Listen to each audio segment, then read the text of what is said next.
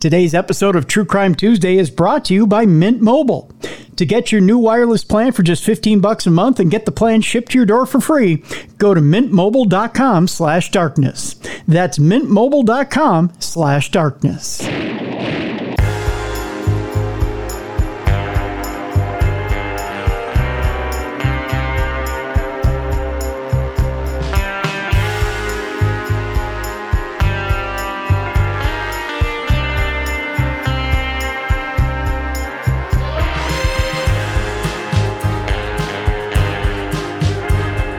Welcome into the best in true crime podcasting. This is True Crime Tuesday. I'm your host, Tim Dennis. Got an exciting show for today. I had teased you a couple weeks ago that our guest, Ron Chepesiuk, would be with us.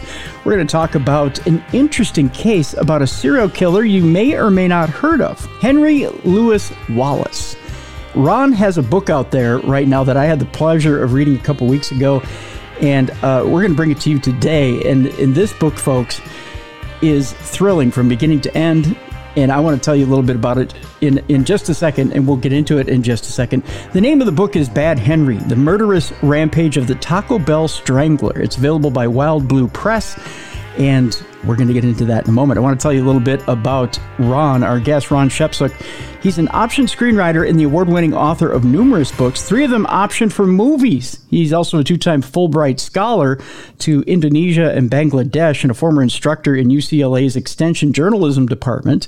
His articles, which number in the thousands, have appeared in such publications as FHM, USA Today, Black Enterprise, Woman's World, Modern Maturity, New York Times Syndicate, Toronto Star, Los Angeles Times Syndicate, Bulletin of Atomic Scientists, and others. Is an expert in crime history. He's also a consultant to the Gangland TV series and has been interviewed on numerous TV programs, including Discovery, NBC Dateline, Biography, ID, Black Entertainment Television, Stars, and TV One. As a journalist, Ron has reported from more than 35 countries, including Cuba, Northern Ireland, Colombia, Kenya, Hong Kong, and Nepal, and his 16,000 plus interviews include such luminaries as Jerry Adams, Yasser Arafat, John Kerry, Jimmy Carter, Abby Hoffman, a former president of Nicaragua, and 3 former presidents and 2 vice presidents of Colombia, South America. You know what? Let's bring him on board because he's got a rich history. I want to talk to him a little bit about it. Ladies and gentlemen, let's welcome in for the first time to True Crime Tuesday, Ron Chepesiuk. Ron, thank you so much for being on the program today. I'm excited to be here. Thank you, Jim. Thank you so much, sir. I appreciate you being with us and being patient with us. It's taken a little bit to get you here, but I appreciate you being with us. And we should explain because we have some audiophile snobs out there. We've got you by phone today, and we're having a little bit of computer issues because that happens. Computer issues happen all the time. So I appreciate you joining us by phone today as well. That I really do appreciate you making the exception and getting with us so we can have you on. I've been anxious to get you on, Ron, because this book is amazing. We're going to get to this book in just a moment, Bad Henry. I really enjoyed this book, and I encourage people to go out and get the book before your appearance today so that they could kind of follow along with us today and on this discussion. I want to talk about your background first, Ron. First of all, I started out over 30 years ago as a radio guy and did some radio news, some journalism, not as much as you, my friend, hardly as much as you. But I want to talk about your journalism background, your interviewing background, and the art of the interview. I've always been fascinated with the art of the interview. And I want to talk to you a little bit about opening someone up when it comes to an interview. And you've interviewed some dignitaries in your day, some really famous, fascinating people. I want to ask you this first, Ron. What does it take to interview someone with an ego, someone who could close down in a minute?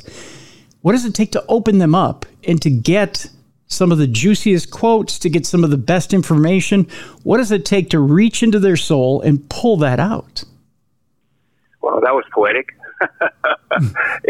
Anyways, I enjoy interviewing. I got my own radio show too, Crime Beat, which has been on for about 11 years. But I always tell, like, my students when I was teaching, that the best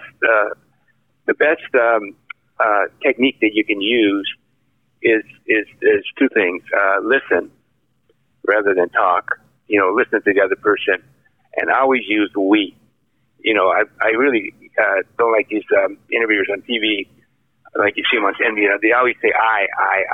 It's not about them and the interviewee. It's about the audience and the interviewee. And if you establish empathy with the other audience, they will open up. And as far as the ego is concerned, that doesn't bother me because most people, like a lot of people you're talking to, are really, really important, and they're all going to have an ego.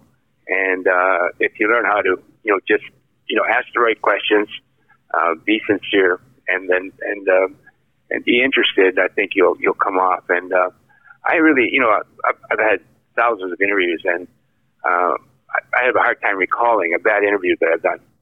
Where I say, "Wow, man!" I get off the phone or left the room and said, "Wow, man! I wish I could do that again." On that. Really? Well, what is the key to a good interview as opposed to a bad interview? I know what a bad interview is. I mean, a bad interview eats the card, so to speak. But what makes a good interview? And repeating it. The thing is eye contact and listen, and look empathetic. Whatever the interviewee is saying to you, look like you're really interested and look like you're empathetic on that, and listen. And like I said, use we. Talk about we, and draw the audience into the interview. And nothing can go. There's always something to go wrong, with an interview because you're dealing with people, and it's spontaneous. But I think that if you follow those techniques, most of the interviews that you do will be successful. What's the most interesting tidbit you've drawn out of someone in an interview that absolutely has just floored you, but you've had to continue on and kind of gather it together and keep it together during an interview? Well, it's interesting. I interviewed back in the early 80s. I was in Northern Ireland, and the troubles were really bad back then between the Catholics and the Protestants. I ended up interviewing Gerry Adams. And Gerry Adams later became a prominent parliamentarian for Northern Ireland. But at the time, he was associated with Sinn Féin, and he was sort of the face of Sinn Féin, which is the political wing of the IRA. And I was interviewing him, and he was very smooth and all that. And there had been a shipment of weapons coming off the coast of England from Libya that were supposedly destined for IRA Republican hands on that. And so I just, I started to ask him a very innocuous question. And I said, I asked him about that. I said, is there any truth to the statement that this has to do with the IRA and all that? And for some reason, it really set him off. I mean, he just looked at me and he sort of stumbled over that because he was very smooth until then. And then he looked up, and I knew this guy had killed at one time, back, because he had this really incredibly murderous look in his eyes. And he said, let's move on. Wow. And of course, we moved on that. So it was really, sort of chilling on that. And I've interviewed, I interviewed some Protestant paramilitaries in Northern Ireland. And I had one interview there where I was sort of indirectly threatened because of my line of questioning on that.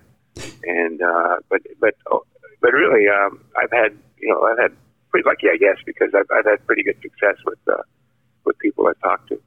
See, that was my next question here, Ron. Is have you ever felt like your life was in danger during some of these interviews? No, no. I've never really had a situation where I was saying, wait a minute, how am I going to get out of this on that? I think I'm pretty lucky on that. And I guess a lot of it has to do with attitude, too. If you have a positive attitude and, aren't apprehensive about anything, maybe that helps you, in terms of dealing with any potential danger. Is it because a part of the interview involves trust? When you reach out to an interviewee and you're sitting down, that trust is built in that interview, and therefore there's a certain amount of safety that's involved there? Yeah, you have to have a sense of trust with the interviewee on that. How do you build trust? Well, again, everything I said, eye contact, empathetic look, always ask open-ended questions. Never lead the interviewee towards a question, towards an answer. Always keep it open-ended. Rather than say, for example, did you kill her? You could say something like, the police had you at the scene. Did you have anything to do with it? You know what I mean? Something like that. Just to keep it open-ended, so it gives them a chance to answer the question comfortably. At some point in the interview, you do want to get somewhat, I don't want to say abrasive, but maybe you want to play devil's advocate with an interviewee and you want to kind of turn up the heat a little bit. Is that part of your style, or do you tend to be more of an ally to an interviewee when you're sitting with them? Well, you got to ask tough questions. Eventually, if you're in the interviewee with a serial killer, you're going to eventually ask tough questions about that. But one of the things that I do when I have tough questions, I always ask them at the end. Rather than kill the interview at the beginning. Starting off with, "Did you kill your wife?" Yeah. You could sort of lead into that, for about 40 minutes or so, and then by the end say, "Oh, we got to talk about this. I'm sorry, but did you have anything to do with your wife's death?" Which is a lot softer than saying, "Did you kill your wife?" Right. Right. Of course, you're going to want to gain some trust there and bring them in, and then, try to get that information forward. Obviously. Yeah. Let's talk a little bit about how you got into crime, and then eventually the Crime Beat radio show. What spawns the actual love of true crime and crime itself, Ron? I mean, obviously, you go from the political background, and I mean, I hate to put crime, politics and crime together. I mean, there's a natural stepping stone there. But what is that love of crime, and why the switch to crime? I didn't sell my first article until I was 35. I really didn't start writing until I was in my mid-30s. I was an academic before that, a full professor at the University in South Carolina. And I started writing when I was a full professor and all that. But in 1987, I was invited on this trip to Colombia, South Carolina, South America. And at that time, Colombia was in the midst of this war with Escobar, right? Pablo Escobar. Yep. He was involved in a campaign called narco-terrorism. He sort of spawned that word. And the Avianca Airlines, which is the national airlines of Colombia, thought that they still could have a tourist trade. So they invited some journalists to come on, hoping that they would see the country and write something positive on that. So I was involved on there, and then my last day, I was bumped off the flight and ended up meeting with a woman who became my wife. Oh, wow. On a blind date. Yeah, so I got on a plane, made it home, and I started this romance with her, and I came back to Colombia. And when I went to Colombia, I was getting writing assignments, from newspapers like USA Today, St. Petersburg Times, Orlando Sentinel, and a bunch of other publications. And I was writing about Colombia because there's a lot of interest in it on that. And eventually ended up marrying Magdalena, and I went there. And Escobar was like dominating the headlines, but there was another cartel. Escobar headed the Medellin cartel. But there was another cartel called the Cali cartel, which was slowly gaining power and eventually surpassed Escobar as the leading drug cartel in Colombia. And mid-'90s, I said, God, it'd be interesting. I said, no one's written a book about the Cali cartel because that was their style. They kept out of that. They kept out of the news. They kept a very low profile. But the authorities eventually caught up with them. and put them out of business about the mid-90s. And I said, I got to write about this. And so I ended up getting a book contract and wrote a book called Drug Lords, The Rise and Fall of the Cali Cartel on that. And it was successful. And when I finished that book, I said, I got to do another book. And I was a big fan of blaxploitation movies from the 1970s. Oh, yeah. Yep. Like Superfly, Black Caesar, and Shaft, and Harlem, and all that. Yep. And so I said, I got to find a book about that, to read about that, to find out how those movies started, who did them, and all that. And I couldn't find a book, but then I noticed that a lot of the books, a lot of the gangsters upon which the movies were modeled on operated in Harlem. And so I looked there and I said, God, this would be great to do a book on Harlem. And I did a book called Gangsters of Harlem, which dealt with criminals, tracing the history of the neighborhood.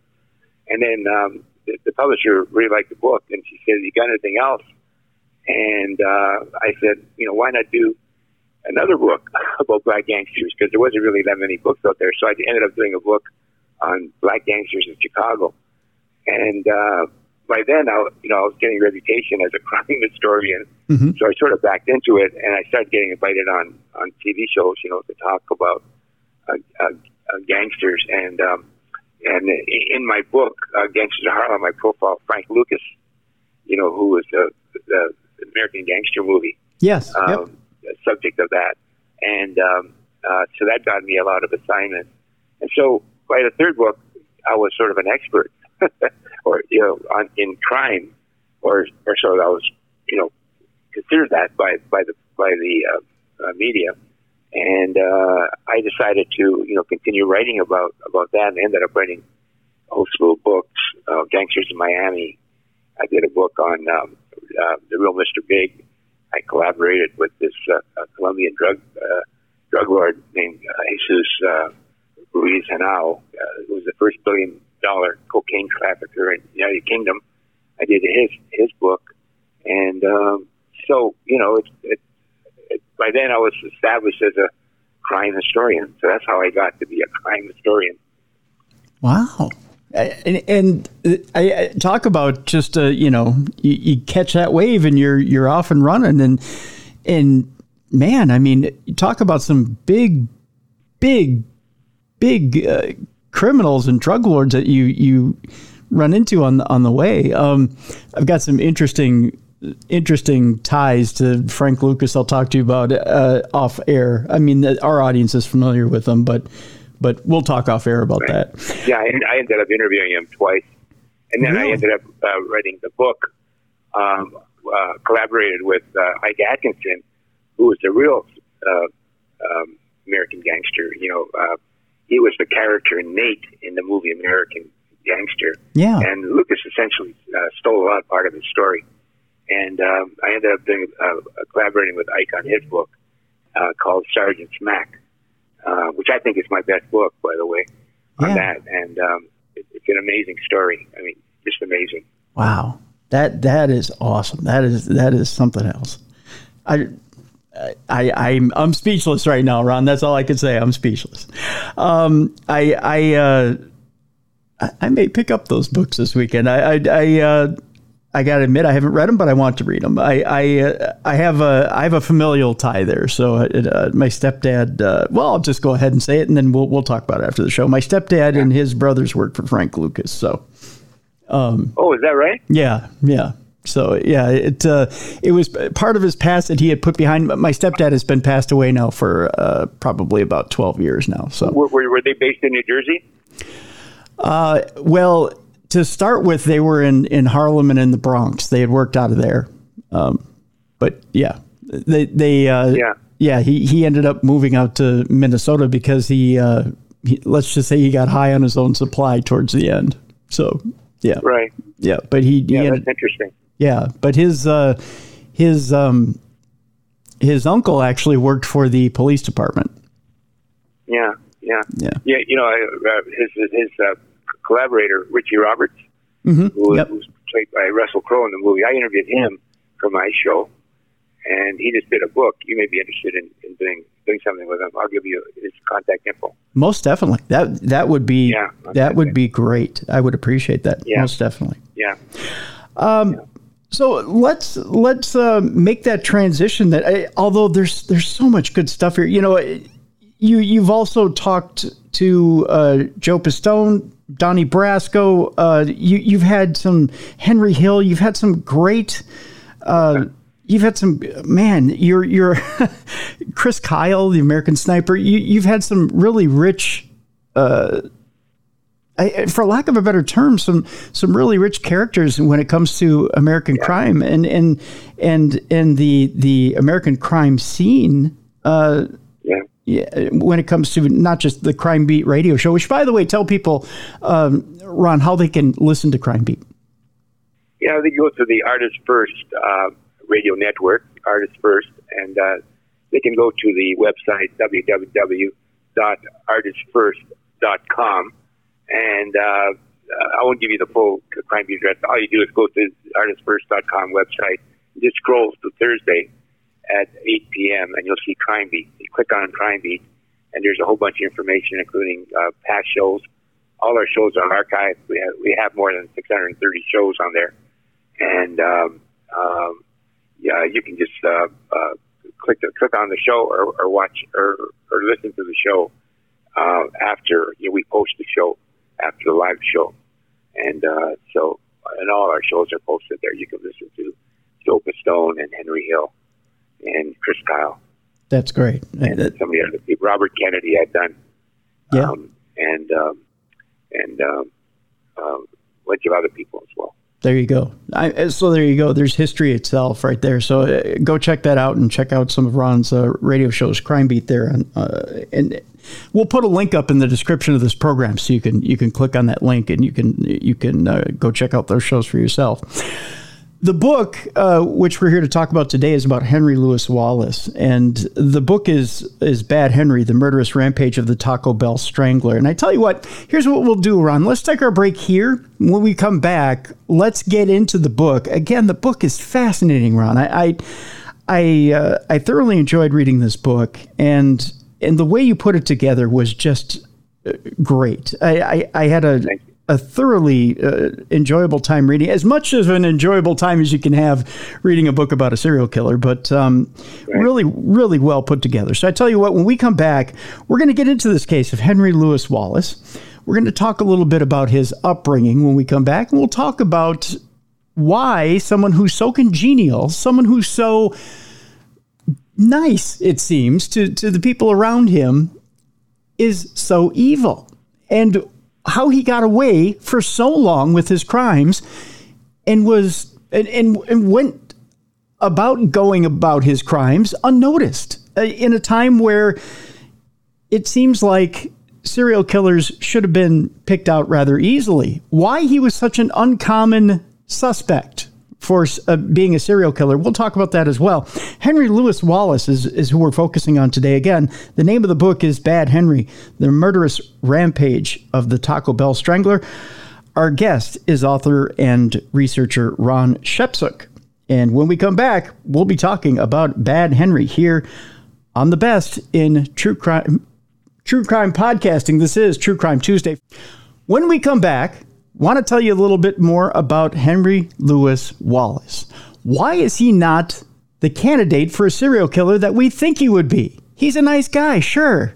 But why is it that the FBI, why is it that even the East Charlotte police say he isn't the guy we're looking for? We'll talk to our guest, Ron Chepesiuk, about who Henry Louis Wallace was, why did he get away with his crimes so often, and what was his downfall. Henry Louis Wallace next, Bad Henry, here on True Crime Tuesday. Welcome back to the best in true crime podcasting. This is True Crime Tuesday. I'm your host, Tim Dennis. Our guest is Ron Chepesiuk. The book is Bad Henry, the Murderous Rampage of the Taco Bell Strangler. And folks, we've got a link in the description of this program. I encourage you, if you didn't pick it up a couple weeks ago when we were talking about it here on the program, to go get this book right away. It's out by Wild Blue Press right now. And Ron, again, I'm going to heap a lot of praise on you about this book throughout the program. I thoroughly enjoyed this book. Again, well put together. It is it's an enthralling read throughout from beginning to end. I want to ask you just first, and we'll kind of set the scene for people. Who was Henry Louis Wallace? Henry Louis Wallace was born in Barnwell, South Carolina, and it's a town of about 6,000 people, real small town, half of which are black. And he had a really tough upbringing. I mean, his mother, Lottie Mae Wallace, was very brutal with them. You know, she took out her bad things in life on him. She wasn't very successful with men, and she treated her son very poorly. And he had a sister named Yvonne, and she would have them beat each other up for pleasure on that. And he would have to carry out the waste because there was no indoor plumbing. Ooh. It was like really a shack that they lived in, and he was abused by young girls in his neighborhood when he was a kid. But you never know this about it. This was amazing. You know, he went to school. He ended up on the student council. He was a cheerleader. He was the only black cheerleader among them, and his fellow cheerleaders just loved him. I talked to one who coincidentally living in my hometown, and she was shocked to hear that he had become a serial killer because she said he was really a nice guy. Just, you know, he would listen to their problems. He was very empathetic with them. He even drove the school bus. Really? You know, the school bus and students all around on that. And he did pretty good in college. He wasn't great, but he wasn't a poor student on that. And he ended up going to college. He tried college, and he decided that, 1985, that he would join the U.S. Navy. And that same year, he married his sweetheart, Marietta Branham. In 1988, he ended up being honorably discharged from the Navy. But during this period, his troubles began. While he was stationed in the Seattle area, he ended up breaking into places, and he got caught. And he was given 2 years probation for breaking into a hardware store. And he didn't learn from that. The probation officers said that he never showed up for his meetings with them on that sort of stuff. And he got out of the Navy, and he ended up back in Barnwell, and that's when his first foray into serial killing began. When he ended up meeting Tashonda Bethea, a young Barnwell High School student, and he was enthralled with her. And finally, he got her to join him in his car, and he took her out to a lake and all that. And he put the make on her, and she threatened to turn him in for his aggression. And when she saw the look in his eyes, evidently, she just backtracked and said, "No, I'm not going to do that." But by then it was too late. He ended up strangling her and dumping her body in the lake. And it was quite interesting because I talked to some of the cops that investigated the case, and they said that Henry was a strong suspect right from the beginning because he was with her. He was one of the last people to see her. He may have been the last person to see her on that, but they couldn't pin anything on him. And eventually he ended up leaving the city and heading for Rock Hill, which is my hometown here, where his sister lived, and he even got into trouble here. There was a charge of attempted rape against him, which never amounted to anything. And he ended up leaving that city. He always seemed to stay one step ahead of the law. And he ended up in Charlotte, where most of his crimes were committed. Now, the thing about him in the beginning, Ron, isn't it safe to say that... Now, would you say that these first killings were mistakes, or do you think, when you look back on it, that these were intentional? Well, I think he hated the female. He hated females because of his background. Okay. Because of the abuse he suffered from the way his mother treated him. And I think that the killing with Tashonda Bethea, I think, was just an impulsive killing. And later on, he ended up killing some women for different purposes. There was rage, with some of them. He needed money because he became a crack addict. That was his big downfall. He became really hooked on crack and drugs. And there was various reasons later on. There was really no one reason why he killed. But I think in the beginning they were impulsive murders, and he did them because he just hated the opposite race, and he had this pent up anger against females. Now, it seems like when as I'm reading the book and I'm reading this chapter with Tashonda, there's almost like a fear at first as things are happening, but then that fear becomes almost an elation as he's done finishing the act, as PG as I can put it. And after he finishes killing, does he discover this in this moment with Tashonda, or do you think that he is killed before? Well, that's interesting because they suspected that he went beyond the 10 women that he killed in Charlotte, and he traveled a lot in the Navy. He was stationed at various places, mm-hmm. And I talked to one cop that thought that he could have possibly ended up killing a woman in other places. You know what I mean? Yeah. Just besides Charlotte and on that. But I never found any evidence on that, and I don't really think. I think he was limited to what he did in Charlotte between 1992 and 1994.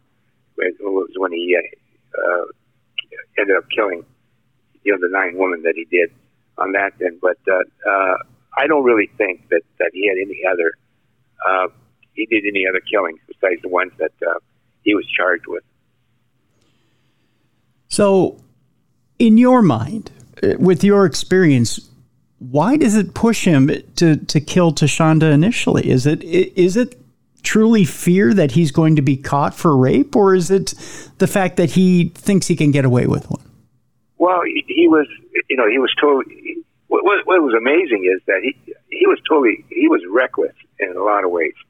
As you read the book, you'll see that when he continues with his murderous rampage on that then. But he was reckless with that. Even Tashonda, he ended up killing this woman in a town of 6,000, right? Mm-hmm. And he's one of the few men seen with her, and they even suspect that he had something to do with it, and he still got away. I mean, he got away. I mean, they couldn't pin anything on him. The investigating detective who I talked to said that they wanted to charge him, but they had nothing to hold him on that sort of stuff. On that, so it was really amazing with Tashonda Bethea, because how many murders occur in Barnwell, right? Town of 6,000. Yeah.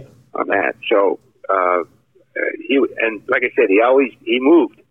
He stayed one step ahead of the law. He moved from there to Rock Hill. Then he ended up getting in trouble in Rock Hill, and then he ended up moving to Charlotte, which is like 30 miles away. From Rock Hill. Now, where his mother lived. True, very true. Now, in the Navy, he gets introduced to, I believe it's crack, right? So he's already under the influence of drugs. Yeah. He started on crack, and but he was on marijuana. In one of his psych reports, he said that he was at one point drinking 16 beers a day. So he had an addiction problem to drugs, but yeah, he started off in the Navy and ended up being a heavy abuser of drugs and alcohol, and it wasn't really extreme when he started off, but the longer he stayed in Charlotte, and at that point, of course, crack was becoming really big. Mm-hmm. This is the early '90s, and crack was sweeping the country on that sort of stuff, and so he had easy access to it, and it was he worked in fast food restaurants on that, so he didn't have much money. But you don't have to have a lot of money to use crack, right? Right. I mean, you get a rock for like $10 and all that sort of stuff. So that I think contributed to his addiction on that. And of course, he did cocaine. He had access to cocaine, but that was a little more expensive. So I think crack really did him in. I think I'll ask you this question now. This is normally a question I'd reserve for the end of the program, but you've got a guy here who's addicted to crack cocaine, an easy drug to get. He's struggling for money at times. I mean, mind you, he started out in Charlotte working in fast food restaurants, hence the name Taco Bell Killer or Strangler, right? Right. Several of the women that he killed had a connection to Taco Bell. They either worked there or had friends that worked there or knew Wallace who worked there. And we'll get into that here in a moment. But he's, and this is the question I have for you, Ron. Now, is the urge, and we're going to get into a little bit of a psychological thing here, is the urge to kill fueled internally? Is it a mental thing, or do the drugs bring out that evil side? Do you believe that he was drug fueled in killing, or would he have done this had he not had the drugs in his system? Well, I think that he probably might have still been doing it if he didn't use drugs. You know what I mean? Because, he was a very, very clever killer. I mean, he always covered up the scene. Mm-hmm. He would wash the bodies. He'd wipe off knobs and furniture for fingerprints and that sort of stuff on that. And he was very, very careful. But like I said, he got deeper into drugs. And also, too, he was paranoid about getting caught. And he would go, after you killed a woman, he'd go home and turn on the news and wait for a report on the killing. And nothing ever happened. The police didn't catch on. And so that made him sort of arrogant, and made him overconfident about his ability to get away with the killings. One of the things about Henry Louis Wallace, and we kind of touched on it here just a moment ago, is that the women he killed, he was familiar with because they were in his sphere of influence. So if you would, tell us a little bit about how Henry Louis Wallace began to know these women. So he the first couple he knew from the fact that they were friends, or they were friends of friends. Well, yeah, I mean, he worked with a lot of them. He was either a manager or he worked in the restaurants, and they were there. They were all good young women. They were all from about 20 to 35. There was one that was 35, but most of them were in their early 20s. They were hardworking, so they were struggling, to make the rent and all that sort of stuff.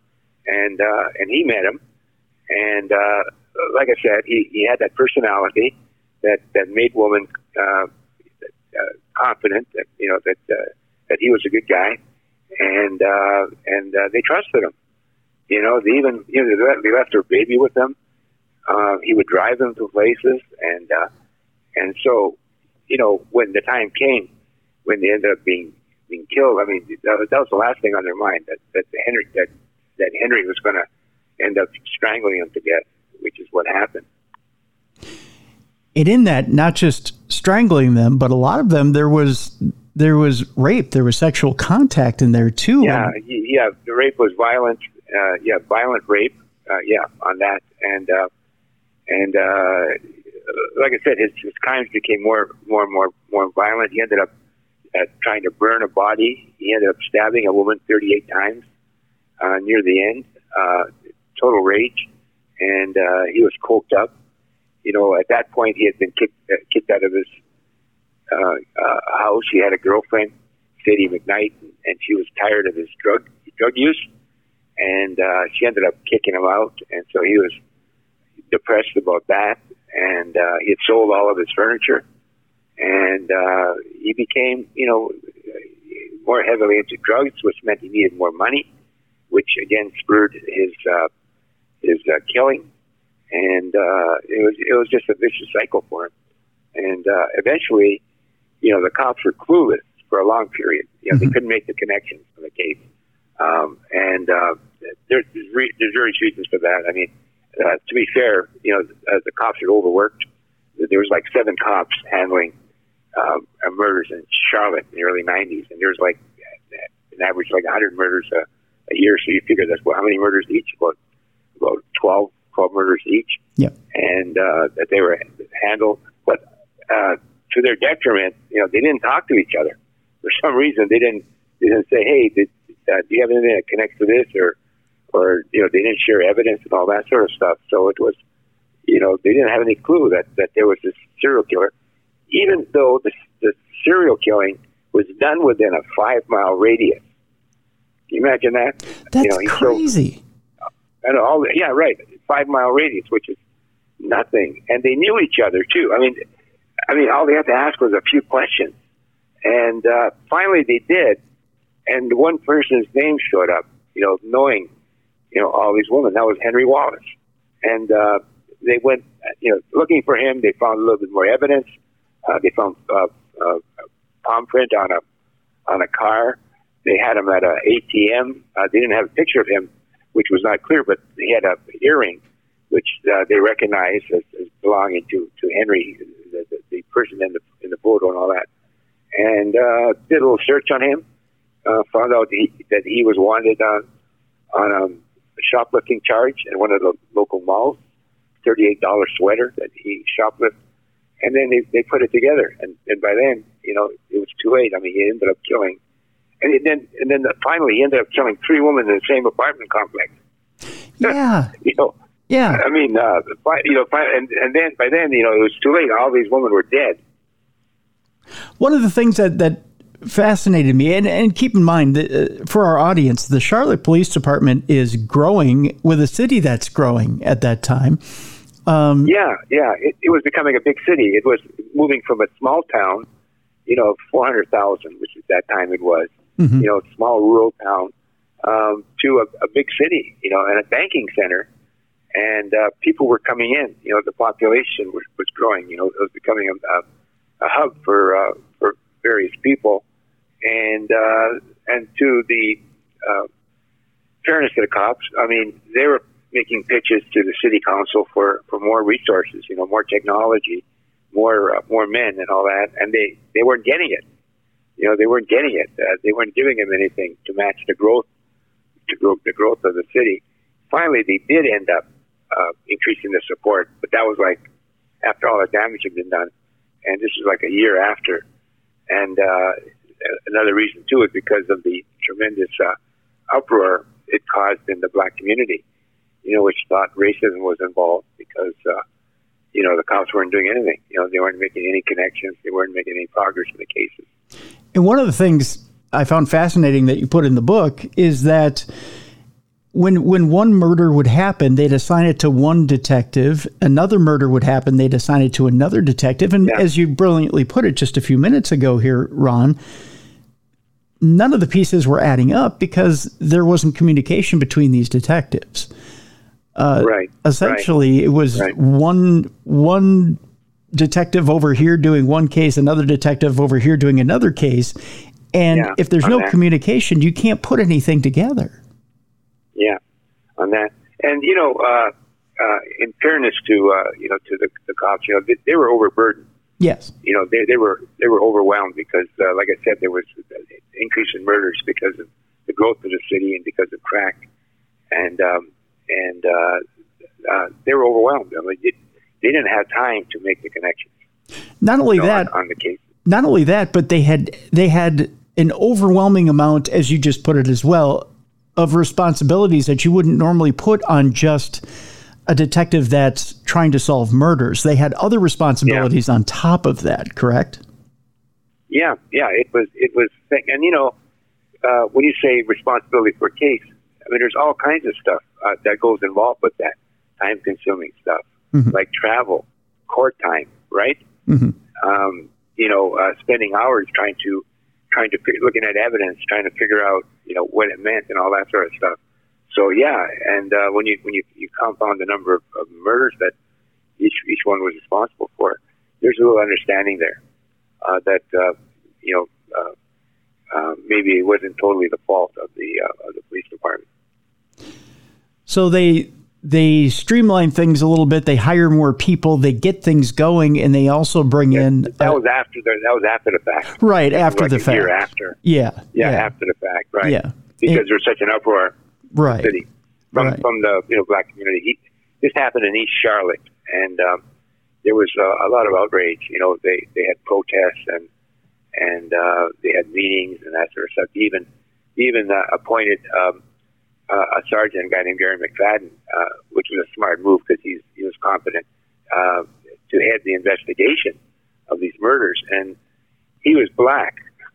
Which is ironic, right? I mean, he's black. All these women were black. But I asked him about that. I said, point blank, I said, were you appointed to head the investigation because you were black? And he said, yeah. And essentially he said, they're going to look for a fall guy, and that sort of stuff. But he took the job, and and he did a commendable effort in getting Wallace off the streets. I suppose Gary McFadden knew it was a loaded gun, so to speak. He knew he was coming in with the idea that if he failed, he was the fall guy. If he succeeded, he was the hero. Correct? Yeah, on that end. But he went out and into the community and talked with the people. The community-based policing is a big thing now, right? Yes. On that, and they didn't practice it back then in Charlotte, and he ended up going into the community and mollifying a lot of the anger that was going on because of the inability of the police to make any progress on the cases. And it seems like such a simple thing. If you want to build community relations, go out into the community and communicate. I mean, but there's a lot of departments that don't do that. Even to this day, there's a lot of departments that don't do that. Yeah, exactly. And I think that creates a lot of the problems between the police and the community. There's no sense of trust, right? Right. If they're not talking to each other. Right. And there's not going to be any trust on that. And you think they know better because this proves that it works. Yeah. And but it doesn't happen in some cases. It's improved, but it's still not widespread. Correct. So some of the most interesting parts of the book, and again, we'll save this for our readers to check this out, but I do want to hint here, Ron, that some of the most interesting parts of the book is after they actually capture Henry and sit him down and get some of his testimony as to it's when the cops sit down and actually interview him. That was very, very true. And I had a little problems getting people to talk to me. The offspring of or the relatives of the victims, didn't want to talk about it for obvious reasons. Brought back bad memories and all that sort of stuff. And then the cops wouldn't talk to me either because they had such a bad rap on in the case that they just don't want to talk, which was a bad thing on their part. They should have talked to me.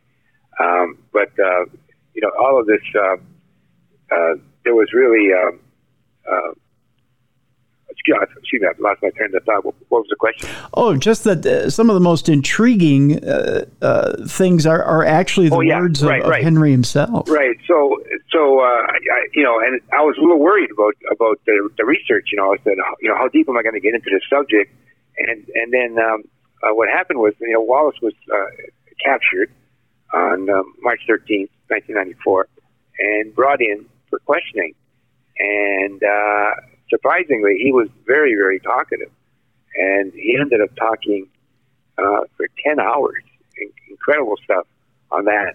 And the transcripts were saved, and I got access to them. And that really helped the book on that sort of stuff. Because, like I said, there are some people I wanted to talk to that didn't want to talk on that sort of stuff. Mm-hmm. And it was quite amazing because he opened up about his life, and he opened up about how he killed a woman, and how he got away with it. So it was quite interesting on the subject, and like the court records were not there. I went down to the courthouse, and the actual trial transcript was not there either. So really, that was kind of bad on that end. But I was able to piece together the story from a variety of other sources. Now, when he gets to court, he essentially clams up, doesn't he? Well, he tried to renege on, or his lawyers did. His lawyers tried to renege on his confession, what amounted to his confession on that sort of thing. But the court upheld it. They said that it was going to be admitted as evidence and on that sort of stuff. And right from the beginning, the prosecution wanted the death sentence. They wanted this guy to fry, and the defense lawyers wanted to have the charge of mental incompetence, as the basis for the trial, and there was no deliberate intent because he was mentally ill, what they said, and on that sort of stuff. And the court didn't buy it, and he eventually got the death sentence for each of the murders, plus a whole bunch of other crimes.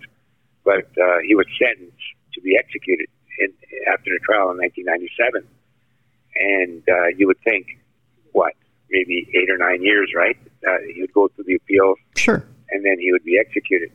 But here we are, 27, 28 years later, and he's still on death row. And that was the thing that intrigued me. And I found out that the state had put a moratorium on the death sentence, because attitudes towards the death sentence have changed, right? Yeah. Over the last couple of years, because so many innocent people, have been executed, mm-hmm. And so they, there's a real negative feeling towards the death penalty on that.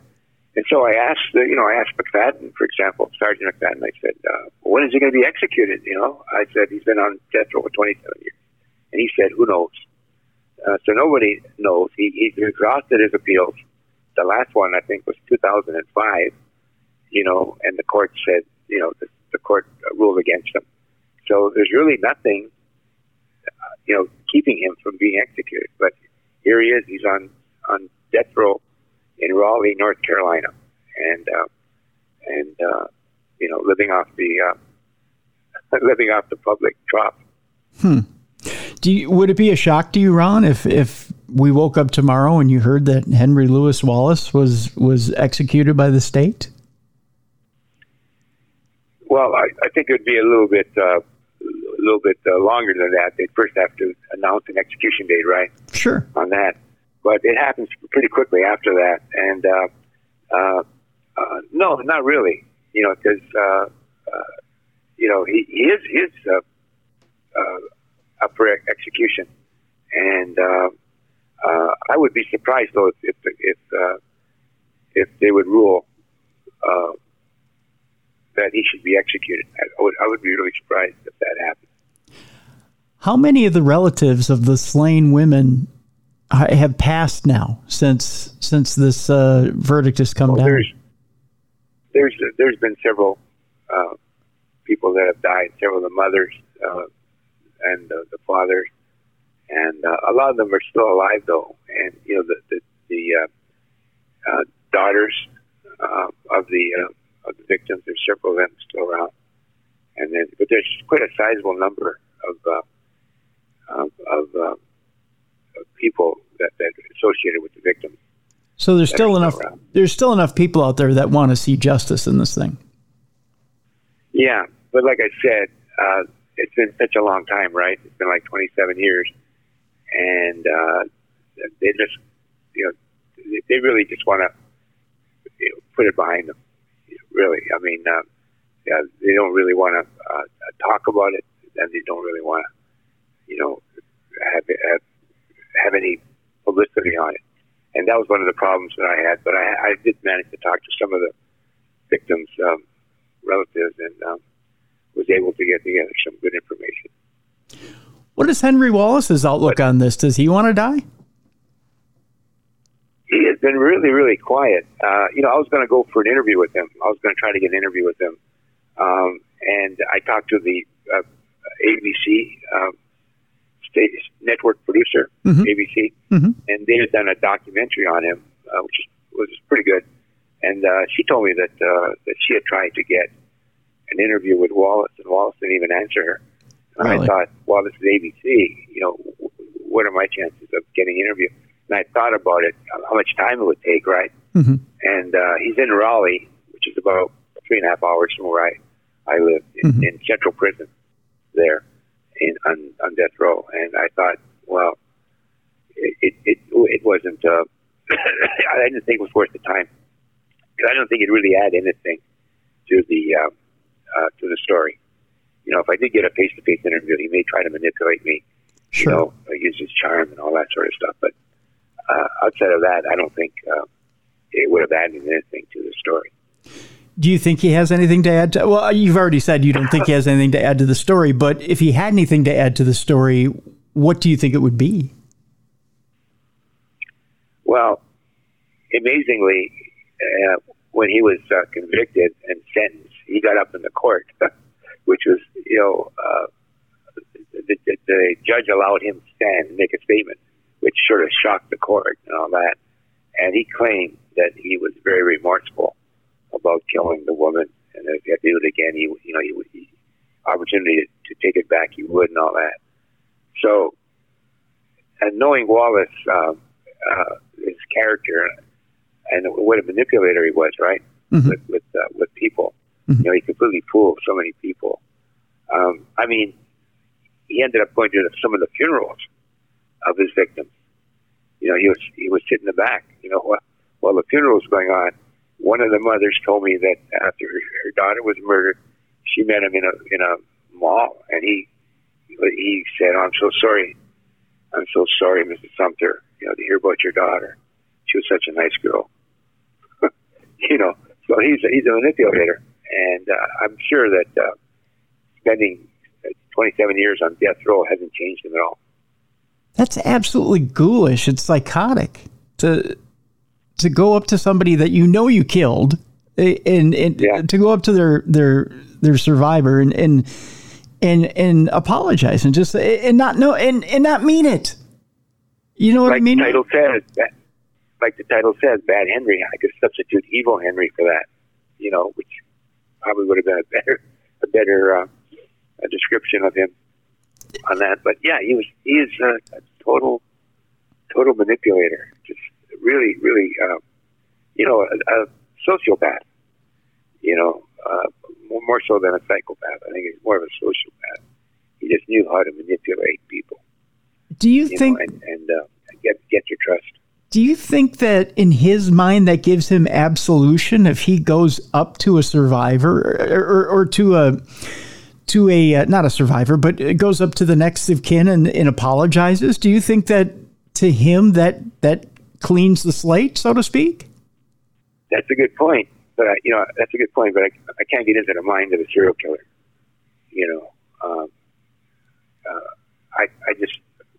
I don't think I could do that. I mean, just guess. I'd be guessing if I was doing that. And the FBI were told about. They were brought in on a case because the police were stumped and they didn't think a serial killer was involved. Let's talk about that for a minute, because I teased that the FBI and even the Charlotte police thought that this wasn't a serial killer at one time, and let's explain why. That's a good question. I don't really know why, but Wrestler, who was the profiler that was brought in, said that if the guy that was committing the crimes wanted to be a serial killer, he was doing it the wrong way, whatever that means on that. but I don't really know. I mean, why that they concluded with that. And there was, like I said, there was the race element too. All the victims were black. The perpetrator was black on that, and I think falsely it's believed that African Americans don't commit serial killing like the whites do. But you look at the average, it's higher than the whites on that sort of stuff. So I don't know if that had anything to do with it. The fact that there was a black serial killer, but it's hard to say. I think a lot of it had to do with his patterns, if I remember right from reading the book. The way he went about the killings didn't fit the operation, the way he operated. It didn't fit the way a serial killer would operate. Not only that, but the fact that he was just way too careful. Right. Yeah, he didn't leave any evidence. I mean, that was the whole thing. Right. And no one suspected that there was a connection. I mean, especially the police. That there was a connection between the murders on that, and I think that helped it as well. So, I think that it was hard to determine. And let's face it, he wasn't random enough. I mean, he didn't pick his victims out at random. Right. They were spaced out, and he was careful about that. He recognized that he shouldn't be too frequent with the murders. But the problem was his crack cocaine habit got bad. It got really bad, and he had problems with his girlfriend on that. And the fact that nothing was being reported about these murders. I mean, there's nothing on the news and all that. Made him a little bit overconfident. And I think all these factors contributed to him being more reckless than he would have been otherwise, and leading to making mistakes and being captured. Very true. Very true. Well, folks, there's a lot of chilling details in this book that absolutely will raise the hairs on the back of your neck. Bad Henry, the Murderous Rampage of the Taco Bell Strangler is available now on Wild Blue Press. We have a link in the description of this program. And Ron, again, I have to tip my hat to you. This book is well written. It's well put together, and there's just some scenarios here. The individual murders themselves are detailed. And there's points in this book where, you know how it's these individual murders are going to come out, but you do root for these women to try and get away in these different scenarios, especially the one young lady who fought for her life at the end was stabbed. What'd you say, 38 times by Henry? Yeah. There was slaughter. Yeah, right. But like I said, that was when he was going out of control. He was beginning to lose it. His life was going nowhere, and he was on crack, and plus his pent-up rage against a woman, it all added up together for a bad smorgasbord of vicious killing. Yeah, and there's it's during that killing, I think, that he truly, there's such a thing when you watch, it almost unfolds like a movie, and you hate to be out of body and describe it like that, but as his evil character unfolds, so to speak, Ron, you almost can want to try to blame the addiction at first and say, well, it's just the addiction that's feeling this. But it's almost at that moment, that last killing, that you truly realize that Bad Henry is truly evil, and he reveals himself. And again, we'll leave it for the reader to find out exactly what it is that he says. But he truly tells you at the end he was evil all along, and it is absolutely chilling. It makes you wonder how many other people are out there like that. Yeah, and that's the scary part. It really is. Ron Chepesiuk, thank you so much for being with us today. Well, thank you so much, Tim, for inviting me on the show. I enjoyed it. As I did, my friend, as I did as well, and we have to have you back. There's so much to your rich history that I want to go through, and we should talk. Speaking of having me back, I've got a TV series out that came out January 20th on the big streaming service on Carlos Later, one of the biggest drug traffickers in history. It's called Paraíso Blanco, and which means White Paradise, and it's on VIX streaming 35 series. Well, there you go. I can come back and talk about him later if you want. Absolutely. Let's do that. We'll set that up, and we'll come back and we'll talk about that. So, Ron Chepesiuk, thank you so much for being with us today. Okay, I appreciate it very much, Tim. Thank you. Folks, it's time for us to lighten it up just a bit. It's time now for us to bring in Beer City Bruiser, and it's time now for Dumb Crimes and Stupid Criminals. It's Crayon News story time.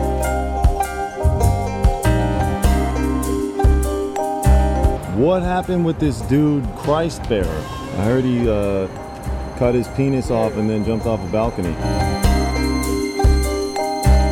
Suspect pulls gun from butt, shoots twice at Denver police. What is your emergency? I need help. And what's the problem? I'm too high. You're too high?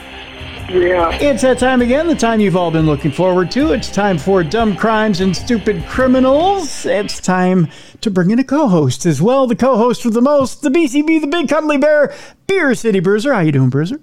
Oh, I'm hanging in there, Cruiser. Hanging in there. Like we were talking off air. I'm spread thin right now. Back to a full-time schedule, and I just gotta figure out how to reschedule. How to reschedule? Like get it scheduled enough where I'm able to sleep and spend time with the family. You know how it is. I know. I do know how that is. Yeah, we're gonna have to get you a hammock that you can put up in the yard with the pups, and maybe you can put it in the vehicle. You put a hammock in the vehicle. Yeah, you can hang it from one side of the vehicle to the other. Well, I'm always good at sleeping in vehicles. I've been sleeping in cars for forever. Now, this is a new kind of tired. I'm used to travel tired. Yeah. You know what I mean? Because I've been doing it for so long. This is home every night, but staying busy between us recording, training, the future, helping produce shows now, which is great. Yeah. You know, and now meet and greets and autograph signings. It's just like, okay. Yeah. It's a new kind of Bruiser's tired. Yeah. A new kind of CP. Yep. And I haven't even thrown back in working out again because I haven't been cleared for the gym yet, but I know that comes next month. And so I'm going to get my schedule set now so that when that does get thrown in, I already have time put aside for it. You know what it might be, my friend? It might be the fact that you're not physically active right now. You know what I mean? I'm active within doctors' No, but I mean, orders. But yeah, I see what you're saying. You're used to that physical pump from the gym, you know? Yeah. And sometimes that physical pump gives you your energy. Yeah. No, it's... Take it from the sloth over here on this side of the board. I've been trying to walk with the pups and walk with Mrs. Bruiser. In fact, the other day at that meet and greet that we did, the Andre the Giant one, we were walking around. It's a small little festival. And we were walking around. Mrs. Bruiser goes, "Hey, slow down there, Speedy," because I was walking faster than her, which has never happened in the history of our career or our relationship. Wow. Well, look at that. Yeah. Well, that's good news. Oh, yeah. That's good news indeed. Well, Dumb Crimes, Stupid Criminals is something to behold today, Bruiser. I'm going to warn you, our not safe for work section today, a lot of genital references. So if you're triggered by those, I'd say you probably want to bow out early. Are we going to have to put out Degeneration X warning? Yes. Yeah. We're going to have to do that. But other than that, it's an interesting Dumb Crimes, Stupid Criminals today. That's for sure. So without further ado, we'll jump into it. We're starting out in Florida, of course, where we like our crimes violent. Yeah, violent and stupid. Yeah, violent and stupid. This one starts with a Florida man who allegedly pistol whipped and shot his friends in both legs while drunk. Because why leave a healthy leg? Exactly. You want to make sure he's not walking out of that tavern. That's right. 38-year-old Thomas Arney was charged with aggravated battery with a deadly weapon. He, of course, pistol whipped and shot his friend in both legs. I've learned over my years of drinking beer. What's that? Never have a weapon nearby when you get drunk. Just leave that locked up. Yeah. It's probably nothing good comes. Even if you're just playing with it because you're drunk and want to show your buddy. No, just leave it. No, you're sober. There's no conceal and carry anymore in Florida. You can just pretty much carry that sumbitch on your side now, and beer in one hand, gun in the other. You're always right. That's their state slogan, actually. Do you know that? What's that? Beer in one hand, gun in the other? Florida, beer in one hand, gun in the other. I think it is.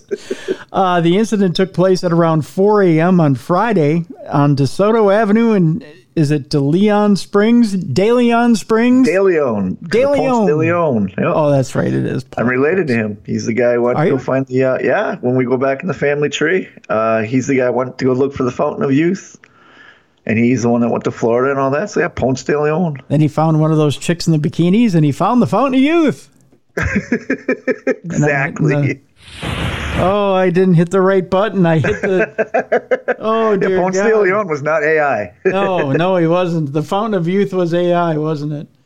Boy, I'm off to an auspicious start today, aren't I? It's one of these. No, it's not one of those. What the hell is wrong with my board today? Boy, oh boy. It's one of those days, Bruiser. Maybe you need to be. Go. Maybe you need to be like Ponce de Leon, just get a new woman every 5 years. Hey, there you go. There it is. Fountain of Youth. Fountain of Youth. The suspect was still on the scene when police officers arrived. He did the right thing. He just stuck around. What happened? I shot him in both legs. What about it? He ain't leaving on his bar tab tonight. Look at that. That's right. Arnie told them that the incident started with a drunken argument. Well, as most of them do. Oh, yeah. Yeah. It was probably something stupid like, that's watermelon. That's strawberry. It ain't no watermelon. Speaking of watermelon and strawberry, there's a new homemade Italian ice out there. I forget what the brand name is, but oh my gosh, is it good. Okay. I like Italian ice. I do too. I'm gonna have to get you the brand name, and I'll forward it to you. I think it was Lindy's. Is the name? Yes, Lindy's. That's what it is. Have you had it? I like. Oh, I've had the strawberry and I've had the lemon. They have a lemon? Yeah. That's the original. Is lemon. Oh, I gotta find the lemon. I love me. Yeah. Lemon's my favorite. Yeah, that's the original. Oh, you'll love this one too, especially when you get right to the bottom. Yeah. Because that's where a lot of the it's flavorful throughout, but right at the bottom they have that nice layer of lemon flavoring, and it's just thawed enough where it's soft and so good. Oh, yeah, Daddy like. Yeah, I've been eating those since I was as long as I can remember. That was my mom's go-to treat for us. Was Lindy's? Yeah, either those or the Freezy Pops. Yeah, but in summertime, all the time. In fact, when she came for my surgery, she went out and bought some and left them in my freezer. So I just finished them a couple of weeks ago. I think Lindy's is new to this market, is new to Minneapolis market, because I've never seen them before. And then they appeared in the freezer section at the local grocery store, and I went, "Ooh, this is new." So yeah, we stocked up here at the house. They were like 2 for $6. If you can get the lemon, worth it. I'm looking. It's my favorite. It's my favorite. I gotta go get more blueberries for the chipmunks today. So. There you go. The world's most spoiled chipmunks now. Have I told you that? These little arrogant SOBs are now, they're getting picky with stuff. They're turning into Talia and Ziggy. Watch out. I'm telling you. I tell you, Ziggy, Talia will not poop on grass. What? If the grass is too long, she won't go poop. She'll poop in the street or in the driveway. Seriously? Yeah, she doesn't like the grass on her ass.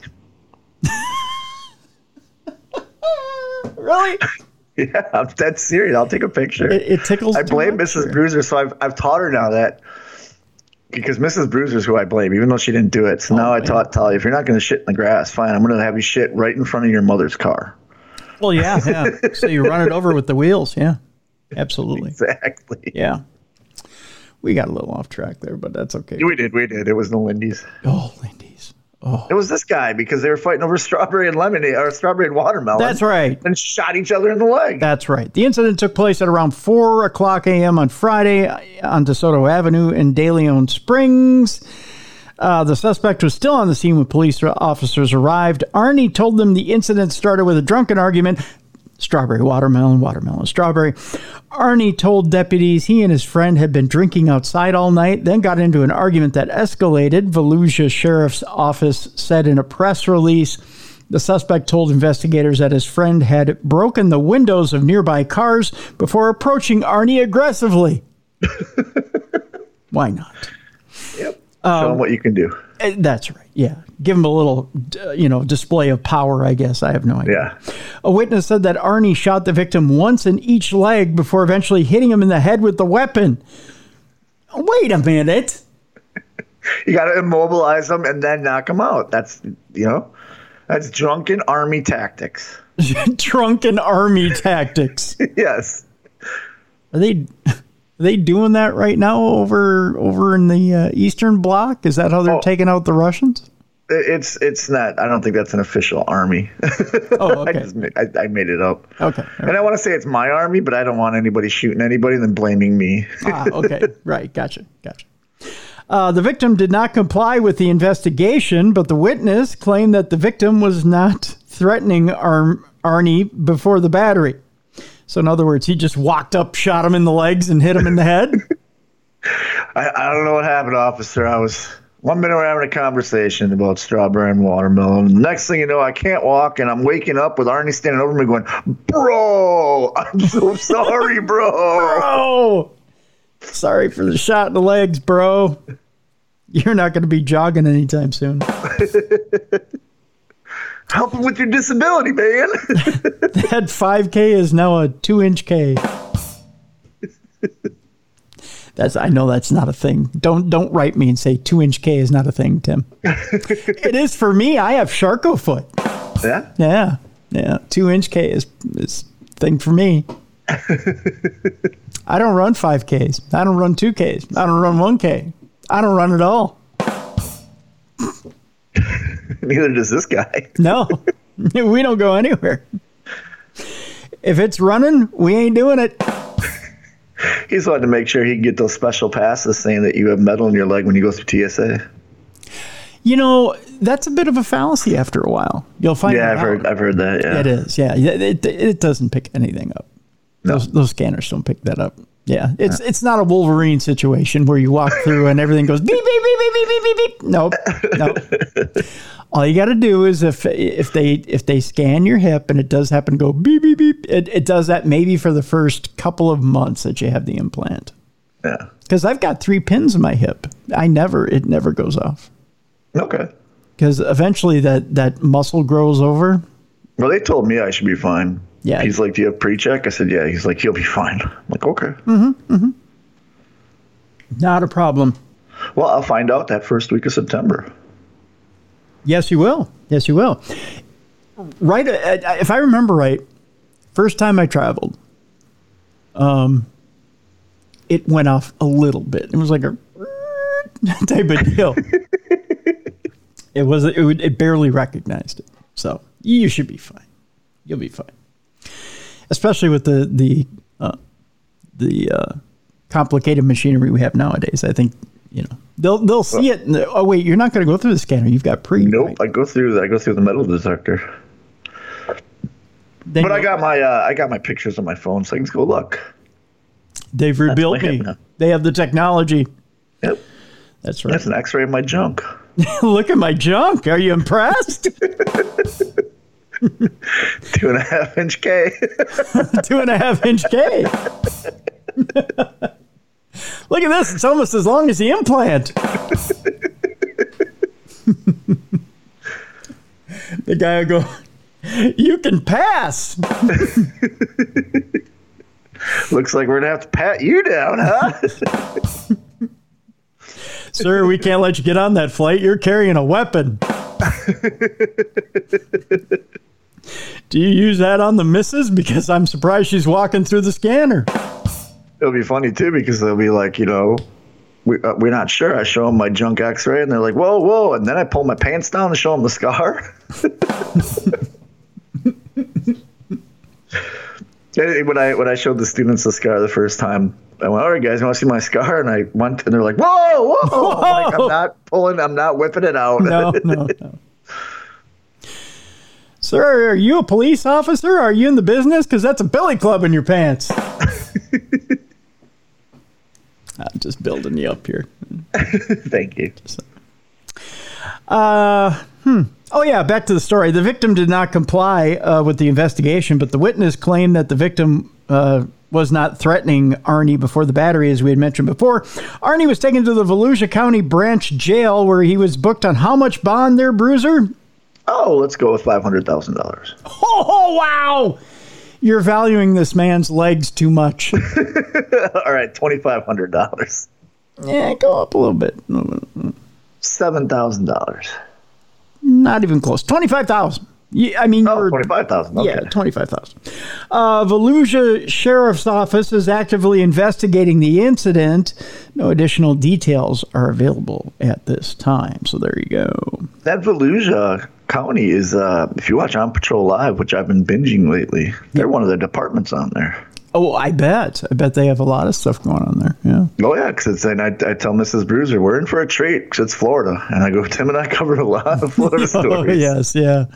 Yeah, they have some stuff going on there. Speaking of, we're going to move a little bit northward, I believe. I think Volusia is south of Tampa. We're going to go to Tampa, where the mayor went on a bit of a fishing expedition. Well, good for the mayor. Except this one was quite the fishing expedition. In fact, this one came back quite lucrative. The mayor of Tampa, Jane Castor, ironic last name. Castor. Yeah.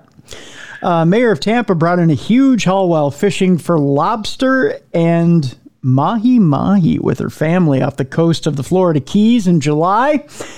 Instead of bringing in fish, what do you think the mayor brought in? Cocaine. It's got to be cocaine. It's Florida. You're absolutely right, my friend. That's right. Tell them what Bruiser's won, ladies and gentlemen. You won to a trip to Florida and cocaine. And all the rice-a-roni you can eat, my friend. All the rice-a-roni you can eat. Mayor Jane Castor told WFLA The Flay that she discovered about 70 pounds of cocaine floating in the water. Jeez. That's 70 pounds, Bruiser. That's a lot of cocaine. Yeah, 70 pounds of the cocaina. Let me show you exactly how much that 70 pounds looks like. Isn't that a lot? I love the butterflies on it. Yeah. The butterflies make it the best. That's right. That lets you know that you're flying high. So they'll never know this is cocaine. Let's put butterflies on it. They'll think it's something for a child. That's right. It's butterfly feed. At first, Castor said that she and her family approached some floating debris in the water, hoping to reel in larger fish. Well, have you seen Cocaine Bear? Well, now Cocaine Shark's coming out. That's right. Cocaine Shark. What happens is the smaller fish will congregate under the debris for the shade, the mayor went on to say, which brings the larger fish. So you always want to fish around any debris, the mayor said. Good fishing tip. So does a certain Florida promoter we both know have to send her a thank you note for finding all his cocaine? Yes. Yeah. I'm not going to say much more because I'll get in trouble, but that's right. You get what I'm laying down. Yeah. That's right. Woo! Can't wait to get the TV. Yeah. But as they approached I've said too much already, but as they approached the debris, Castor, who used to be a narcotics officer, realized that the debris was actually a bale of cocaine. A bale of cocaine. Those poor drug dealers get into the port like, hey, man, did you, we got 4 bales, yeah? No, man, we only got 3. What happened to the 4th bale, man? I don't know, man. I don't know, but we got free tickets to wrestling. And football. And soccer. And soccer. We got a lot of events to go to, man. Castor and her family fished the cocaine out of the water. Of course they did. And contacted the Monroe County Sheriff's Office.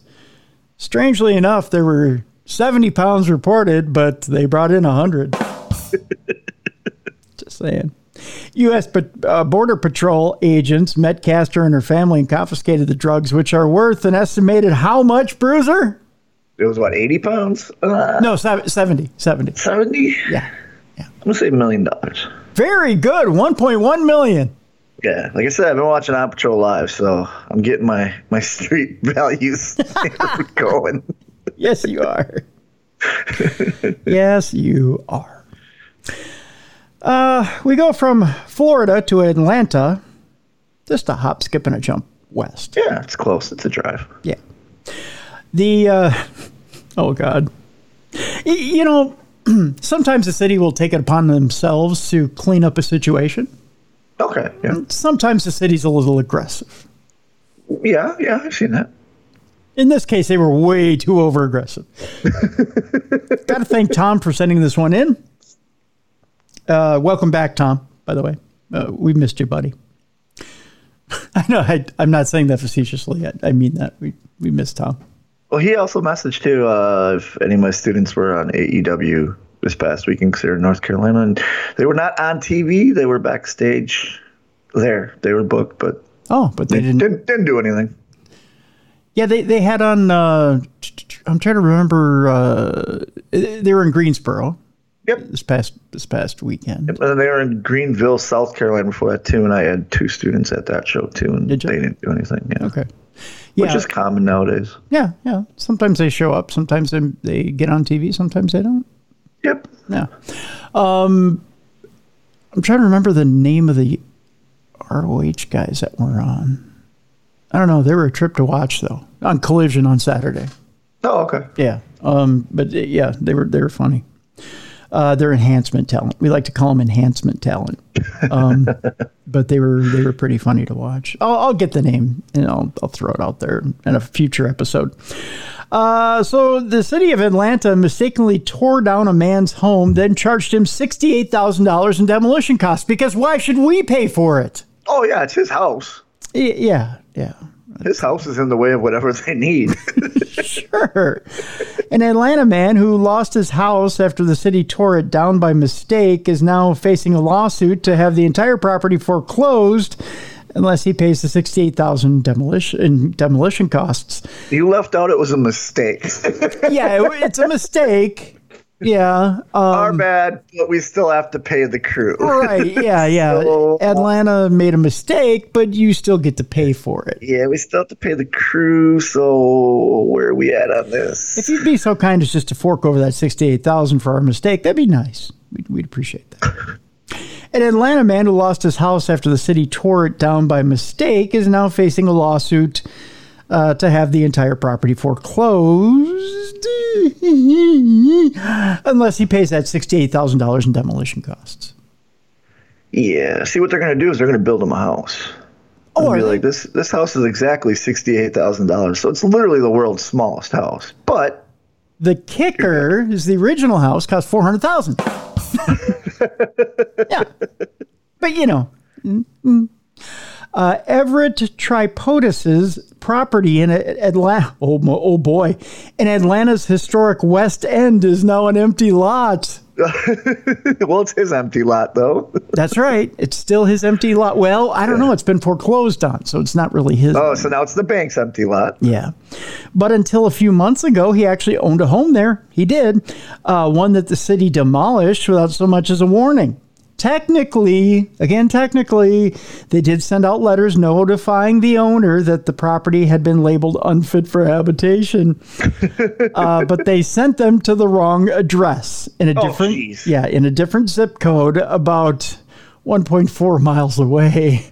Okay. Yeah. Way to go, Atlanta. Yeah. You might want to look into your clerical staff. Yeah. Tripodis and his mother had bought the century-old house as an investment and had been working on remodeling it when the city decided to tear it down. They decided to help. Your remodel looks like shit. Here you go. Yeah, so much for those permits. To make matters worse, the city of Atlanta is now suing the owner of the property and threatening to foreclose on the empty land unless he covers the cost of the demolition, which was $68,000. Jeez. The demolition order itself gave the city and its contractor authority to demolition the home on a completely different street and a completely different zip code. Tripodis told Channel 2 Action News,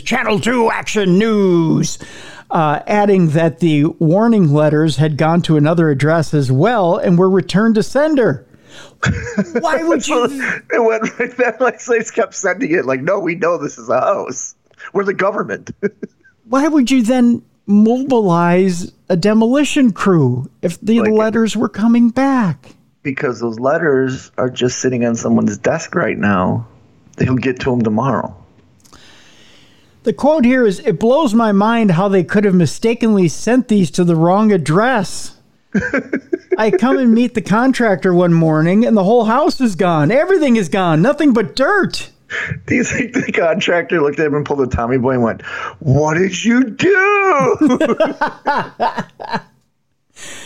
The former homeowner has filed a claim for damages. Of course he has.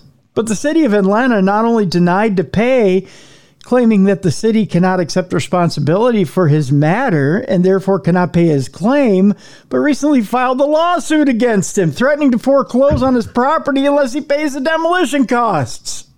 How are they not? That's okay. They doubled. Talking out of both sides of the mouth right there.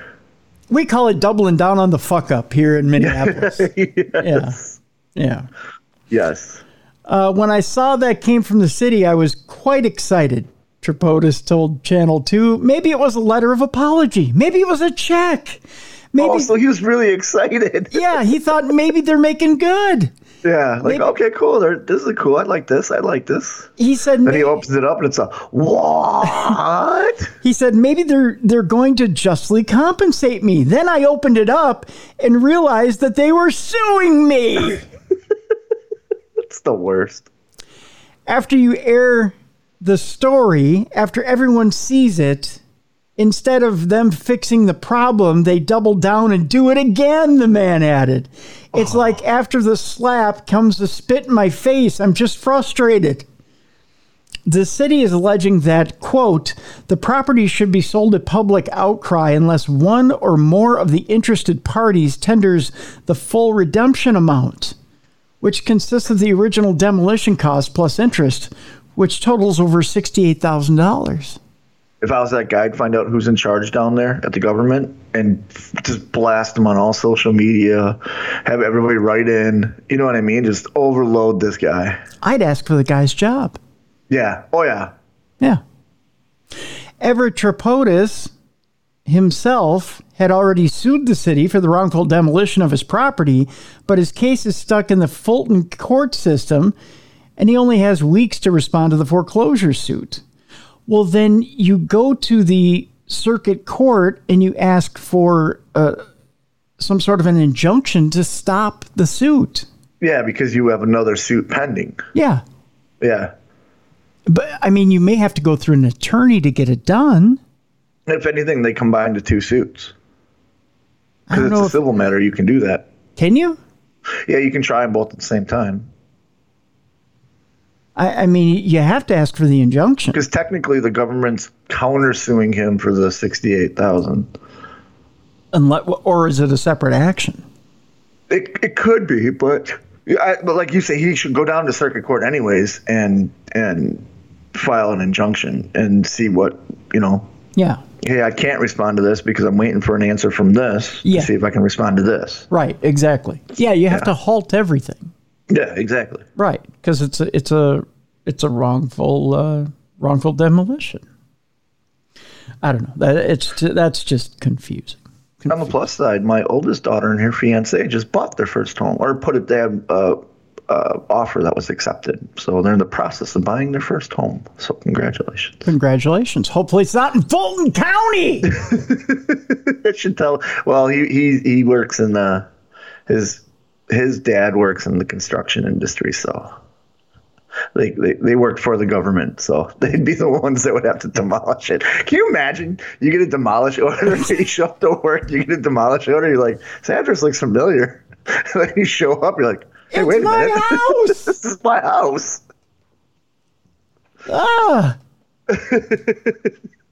Wait a minute, I made the payment this month. What is going on? Is this a joke? Is Ashton Kutcher punking me? What is wrong with you people? Speaking of not being successful at maintaining your house's structure. This man is not successful at his own crime. Okay. Well, probably work on that. He's even admitted it to police. Oh, so he's a polite and honest criminal. Yeah. And he looks like bald Shawn Michaels. I'll show you. Look. He looks like, doesn't he look like bald Shawn Michaels? Yeah. Yeah. What an interesting tan line, too. He does have an interesting tan line. Look at him. He just, yeah. Like, does his hat have holes in those two spots on his head? His trucker hat's been ripped in half. That's what it looks like. Yeah. He's not even successful at tanning. No. He fails at life. He fails at life. Yeah, it's like somebody tore his trucker hat in half, and it doesn't maintain a good shield. Like I used to joke with Mrs. Bruiser when I'd spray tan, and I'd go and like spray the back of one of her legs and walk away. Maybe somebody did that to him. Here's 2 dots on top of your head. It's kind of like it's a pyramid tan on. Yeah, and it goes all the way up his little bald head. Yeah. It's like somebody. Maybe he's wearing a crown all weekend. I don't know. Could be. Yeah, a little princess crown. Exactly, a little tiara. Yeah. Hey, if at first you don't succeed, try again, but not in this case. Police say that this accused thief, the bald Shawn Michaels clone, declared to police, "I'm not good at shoplifting." Well, that's good. At least he's honest. I don't know why he keeps trying to do it, but he's honest. Well, evidently he's trying to hide it underneath a hat with a huge hole in it. Exactly. Sir, is that a 66-inch TV under your hat? Nope. Well, it's falling out. You better catch it. After being caught stealing bicycle accessories from Walmart, a Florida man, of course we're going back to Florida, repeatedly gave police a devastating self-analysis. Well, at least he's in touch with himself. Yeah. Yeah, that's what we'd like to hear. Daniel Kazmar says, "I'm not good at shoplifting." Aw. Why are you doing it, Daniel? Well, I mean, you got to practice. Is one of those things, if you're not good, just keep trying and keep practicing. Eventually you'll get good. That's right. How do you get good at fielding ground balls, Bruiser? Repetition. That's right. You keep taking the ground ball to the nuts until you put it in the glove. Yep. And this way he was trying to steal baseballs and kept getting hit in the nuts. The 53-year-old's spontaneous admission came on August 9th when he was following his arrest for swiping a bicycle pump, a lock, and an inner tube from a Walmart in Largo, which is in the Tampa Bay area. Hey, he's just trying to get to work. That's what he needed for his bike. The man takes a bike to work, and he can't even get the accessories for it. Exactly. Police say that Kazmar parked his bike, which had a flat tire, outside the Walmart before entering the store and stashing items worth $35.88 under his T-shirt. And I'm sure he did the look around, too, like no one's looking. Whoop. Now... Sir, is that a bike pump in your pants, or are you just happy to see me? Oh, no. Well, guess what? Under his shirt. True. Now, you've got 2 options here, Bruiser, when you go into shoplift. I'm not telling you anything you probably don't know. Right. You've got the shirt, and you've got the pants. Right. The shirt's probably, if you're going for a bicycle pump, an inner tube, and a lock. I'm going the pants. Right. Yeah. Because you can put the bicycle lock on one side, the lock, or the bicycle, then the bicycle pump on the other side. And so it kind of looks like you're just enlarged down there. Right. And then the inner tube right in the middle. Wear a belt so you can cinch it up. Yeah. Walk like maybe you've been hit by something, so you got a little bit of a limp. Yep. And you're out of there. Yeah. Limp when you walk in, limp when you walk out. There you go. I wonder why he needed the bicycle lock, because it sounds like the tire and the air pump were for the physical flat tire he had on the current bike. Well, and then... Did he leave it out there unlocked? So that's why he's like, I better buy a bike lock too, so no one steals my bike? Yes, he probably just wrapped a chain around the bicycle where you park your bicycle, the rack, right? And said a little prayer before he walked in that nobody would steal his little ratty little bike, and then walked into the Walmart, right? Yes. Shit. All right. So store security spotted Kazmar in action and alerted police, who collared the accused thief outside the store. If you've ever been to a Walmart in Florida, the cops aren't far behind. They're always circling. No, they're right there. Yeah. Yeah, they're always coming by. Yep. Oh, yeah. When cops initially contacted Kazmar, he made the following spontaneous statement. He told Officer Luis Rodriguez, "I'm not good at shoplifting." I'm just not good. Since his rap sheet includes 2 prior theft convictions, Kazmar was hit with a felony charge for Tuesday's alleged pilferage. That's right, over $35 worth of bike parts. That's probably the lowest felony charge we've ever had. He's locked up in lieu of how much bond, Bruiser, for $35 in bike parts? $1,000. A little higher. $5,000. A little lower. $3,750. $2,000. Okay. $2,000. Expensive bike clock. $2,000 for $35 in bike parts. Yep. God. Kazmar. And when he gets let out of jail, he has nothing to ride home because his bike's still going to have a flat tire. That's right. If it's still there, somebody might have said, "Hey, look." Somebody might, yeah. No, I'm assuming the cops took it as evidence. Maybe.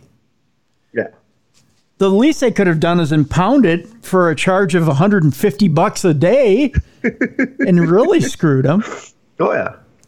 Kazmar was arrested last month for stealing, $20.78 worth of multiple drinks and sandwiches from a Walmart in St. Petersburg. This dude just needs to learn how to steal. Like, if you're going to steal, go big or go home. That's right. Yeah. At least go get your groceries for the week. Exactly. Yeah.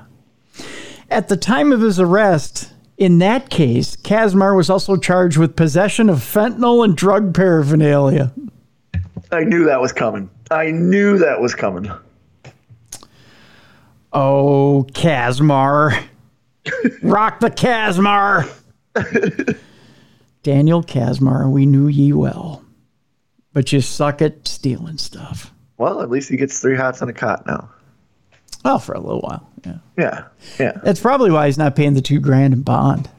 Yeah, because he's like, okay, cool. I don't have to ride my bike anywhere. Yep. It's hot out. I get air conditioning. I get free food. Free food. He gets somebody to talk to. Yep, my bike's in a safe spot because I impounded it. That's right, for $150 a day. I'll never get my bike out. They can keep it.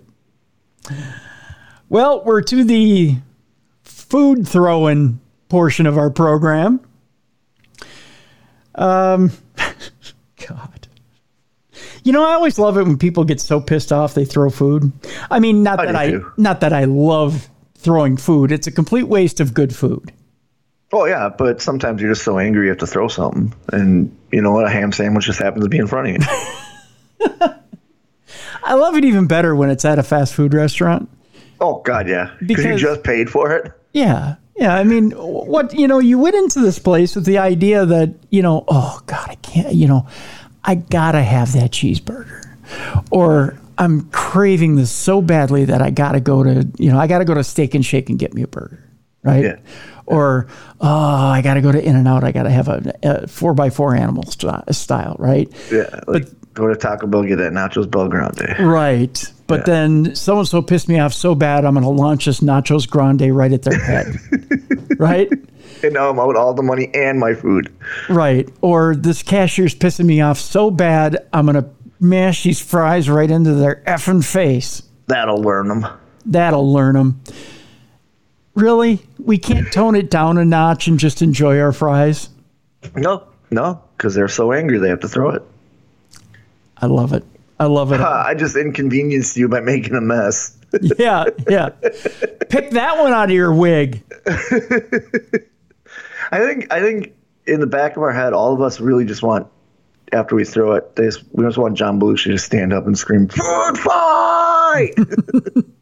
And then a food fight breaks out. But then here's the thing, Bruiser. Here's the thing we're not thinking of. The minute that cheeseburger leaves your hand, you're screwed. Oh, yeah. It's assault with a deadly weapon there. That's right. You're getting rung up on assault. Yep. And I'm not talking about the assault that goes with the pepper. You know what I mean? You're going to get the cops called on you. Yeah. That happened the other day on Patrol Live. Mrs. Bruiser and I were watching it. Somebody threw a shake at somebody, and she was more offended that they threw the shake than anything else. Right. And I go, well, now they're charged with assault with a deadly weapon. She goes, that's not deadly. I go, yeah, technically it is. It's a weapon. You can drown on a shake. Well, I said, well, yeah, your arteries are clogging up every time you suck on it. But yeah, she was more offended that he wasted the really good shake than the exactly. Actually, it's an assault. It is. It's assault. Well, the aggressor in our story just happens to be a cop. No, they're supposed to be cool, calm, and collected in these situations. Right. We go to South Florida. Of course. Where a cop is arrested after allegedly throwing McDonald's and a cheeseburger at his wife. Here's your damn cheeseburger. I love me McDonald's cheeseburgers. I'm not going to lie. Oh, yeah, they're good. The latest McDonald's cheeseburger attack comes from South Florida, where a cop has been accused of throwing fast food at his wife during a violent confrontation in their home. So it wasn't even at McDonald's. Like, he had literally driven it home or had a DoorDash to him. That's right. He had got the cheeseburger home. He was just so fuming coming home. He's like, honey, face forward. Do you think after he threw it, he's like, hey, I'm a cop. I have a gun. I could have shot you. That's Be thankful. Right. You take this delicious cheeseburger to the face instead of a couple of rounds out of my service gun. Investigators allege that an irate, that's in quotes, Andre Perez, 34 years old, and his spouse have been arguing about financial and infidelity issues when the lawman stormed into the kitchen in his wife's direction, throwing a McDonald's cheeseburger at her. God love you, Andre. You're having an affair on me? Well, here, take this damn cheeseburger back. You're going to take his meat to the face. Watch this. The victim told police that Perez then struck her with a closed fist to the right side of the head behind her ear. Oh, so the burger was a distraction. It's like, here, distraction, real thing. Here, catch, boom. During the incident in their Miramar residence, according to an arrest report, Perez and the woman have been in a relationship for about 8 years and have been married for about 3 years total and do share kids in common. Well, that's not good that they're fighting in front of them. Charged with misdemeanor battery, Perez was booked into the county jail. I have his mugshot to show you in a moment. Perez, who bonded out of the Broward County Jail, is an officer with the Miami-Dade Police Department, which is headquartered about 25 miles south of Miramar. I know why he did it. Why is that? He didn't want McDonald's. He wanted a smash burger. Oh, that's horrible. There he is. There is Andre. He's been on Patrol Live. Has he? Yeah. I recognize that dude. Do you? Yeah. Well, obviously, you can't keep a good cheeseburger down. No, we can't. Like I said, he just wanted a smash burger. Oh, God. No, Bruiser. No. Inappropriate. We continue on with the food assaults. This one is, is this one in California? This one's in California. We go all the way over to the other coast. Okay. Yeah. A woman is arrested, and by the way, we want to thank our listeners once again for this story. A woman is arrested in an attack on a Watts taco stand after refusing to pay for food. Just pay for your food. Come on. Yeah, I mean, come on. People work hard to yeah, you know, especially taco stands, food trucks. I mean, I admire the people who get out there and hustle and put together that sort of stuff.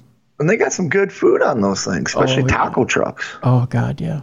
Oh, I'm hungry just thinking about it. Yeah, by the way, this past weekend, Jelly Bean and Julia's was out in Anoka. Yeah. They put together a little stand Anoka had a little thing going on. Yeah. This weekend. They had, get this, Bruiser, they had barbecue pork chops. Ooh. Oh, boy. Melt in your mouth type. Oh, yes. Yeah. Barbecue pork chops. I guess they were doing both cheeseburgers and dogs, too. Yeah, barbecue pork chops is where it's at. Yep. I'm telling you. A good barbecue pork chop on a stick. So you get the barbecue pork chop on the stick, the ones that are heavily grilled. Yeah. Flipping them back and forth. And then it's got the smoky flavor. And then you put the barbecue right on. Oh, God, yeah. Yeah. And then you normally it's just good right off the stick. You just, you just tear into them. But if you can imagine a little bit of that J&J barbecue sauce right on it. Oh yeah. My have God. A little dipping cup. Yep. Dip it in there. I did have some of the brisket from J&J this weekend. Oh, I'm so jealous. Delicious. Amazing. I'm jealous. Fall apart. It's just, amazing. Anyway, where was I? Oh, yes, taco truck. Taco truck, Watts. A woman accused of attacking a Watts street vendor over the weekend. Oh, by the way, and this coming weekend in Anoka is the Food Truck Festival. Oh, I recommend going. We have those out here. And yeah. They're so good. They do such good stuff on food trucks now. You know who's at that Food Truck Festival? Alicia. ODB? Yep, she was last year. I think she's there. She has that meat in a cup. Oh. And it is amazing. Isn't it, though? Oh, yeah. She also does the thing, and folks, ODB does this thing. She just recently got married a few months back. She recently got married, and they just opened up a second food truck. Yeah. So I know she probably doesn't listen, but Jess, I love you, and I'm proud of you, and congratulations. And if you guys are ever around for ODB's meet and greet, it's what the truck's called. Yep. Get meat in a cup. Recommend it highly. Oh. And she does like a sweet Carolina barbecue sauce. Yeah. Oh, and yeah. She has this thing. Now, when you go to the food truck, she also does a thing that's like a boat that has, I believe it's pork, and on top she's got macaroni. Yep. Macaroni. But yeah, oh my God, I did that deal. Yeah. And I was full. I was so full. Yeah. I can't even tell you, but my belly was happy for days. Oh, yeah. Every time I see her, I get that meat in the cup. Yeah. It's just so good. It is. Mrs. Bruiser's helped her on the food truck a couple times, so I know the secret of how it's made. And, yeah. So good. So good. It's amazing. So, yeah. So I believe she'll be out there for that. Don't quote me, but if you go to her website, I don't have the address on me right now, but yeah, check out, just look up ODB Meet and Greet, MEAT. MEAT, yep. Yep. And check to see if she'll be out at the Anoka Food Truck Festival. And if you like her sauce, she has her own sauce bottled and ready to go. Yep. It's so good. And I know she does something too, or if you're a wrestling fan, she has her wrestling merch there too. Yes. Yeah. She's got merchandise there, and she'll take pictures with you too. She does pictures. Yeah. She's the nicest girl. Yeah. Yeah. I love Jess. I love ODB. Last year at the Food Truck Festival, they were taking up donations for the wedding, which was really cute. I gave to some of that when I saw her when I did the Impact tapings. They brought her in too as a special, and Mrs. Bruiser and I gave her to help out. Got to meet her fiance, really nice guy. Yeah. We threw in too for the donations for the wedding. A little history, and I know we're going down a path, but when I started wrestling, she started at the same time, so we used to ride together. Oh, cool. So we go back, I'm going on beginning my 24th year, so that long. Yeah, it used to be me, her, a guy named Jimmy, and Mr. Ken Anderson, and Sean Davari. And there you go. We used to be on all the shows together, and I've known Jess a very long time. That's a damn good lineup right there. Oh, yeah. Silas will jump in with us every once in a while, like we had. Yeah, can't beat that lineup, that's for sure. Nope. So but I remember when she started doing this food truck, and she was nervous, and we went at the Crusher Fest and had it, and it's only gotten better. Yeah. Oh, yeah. Because that one that she had there burned down, so now she has a custom one. Yep. And like I said, they just opened up a second one, which is custom too. So yeah, it's good stuff. So if you're in the Minnesota area, check out the Anoka Food Truck Festival this weekend. I know I'm getting off the air from KNSI, and I'm shooting right over there. Yep. Right over there after I get off the air. So. And I think they do winters in Florida. I think she does summers in Minnesota and winters in Florida. Yep. So, yeah, it's good stuff. Good stuff. Looking forward to it. Okay, back to the food truck stuff. Back to the Watts, taco truck. The taco truck, the taco stand. A woman accused of attacking a Watts Street vendor over the weekend after she was asked to pay for her food was arrested, according to police.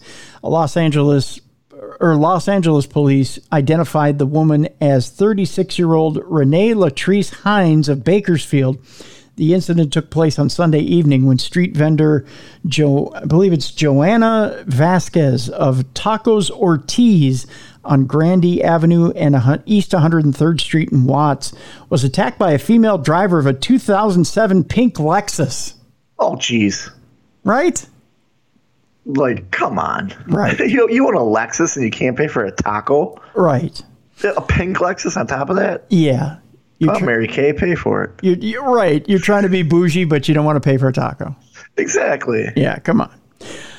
Officers with the Los Angeles Police Departments arrived on the scene at 6:35 p.m. and determined that Hines punched and pepper sprayed Vasquez when Vasquez asked the suspect to pay for the tacos that she had consumed. What? So she ate the damn things in front of her. Things and then just said, "Oh, I'm not paying for these. Look at my pink Lexus. I don't need to pay for these. You know who I am?" That's ridiculous. Straight up. I run the cosmetic industry around here.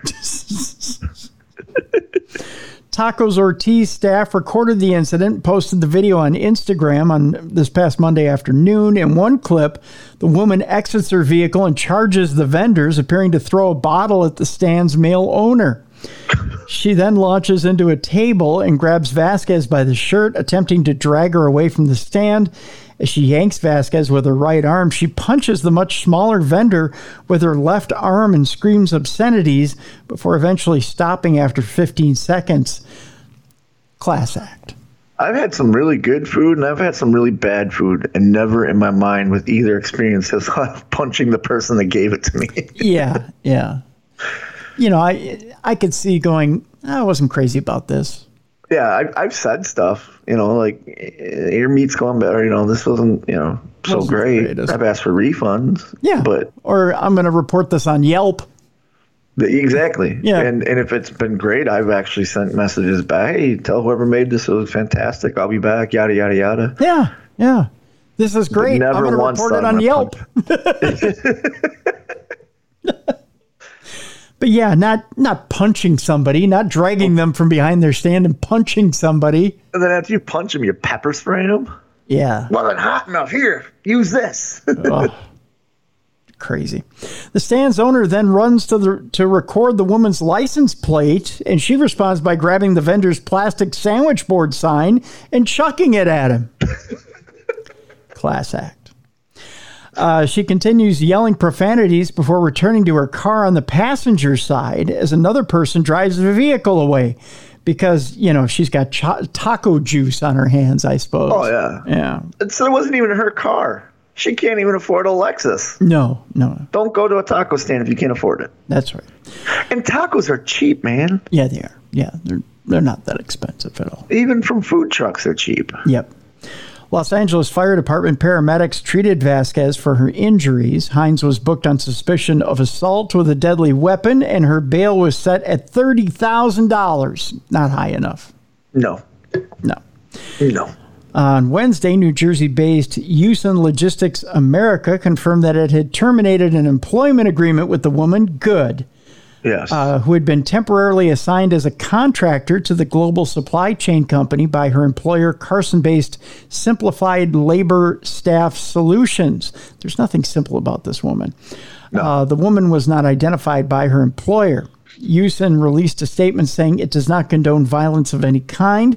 We were alerted to an online video of a temporary worker whom her employer had assigned to work at one of our warehouses. The statement read, "This person is no longer assigned to work at our company and will not be allowed to return to any of our facilities." Calls to Taco Ortiz were not immediately returned. In the taco stand's Instagram post, the video included a message that reads in Spanish, "Be careful with these types of people. They arrive ordering food, and when it comes time to paying, they act like this." A Houston spokesperson said the company was tipped off by street vendor activist Eden Alex Enamorado.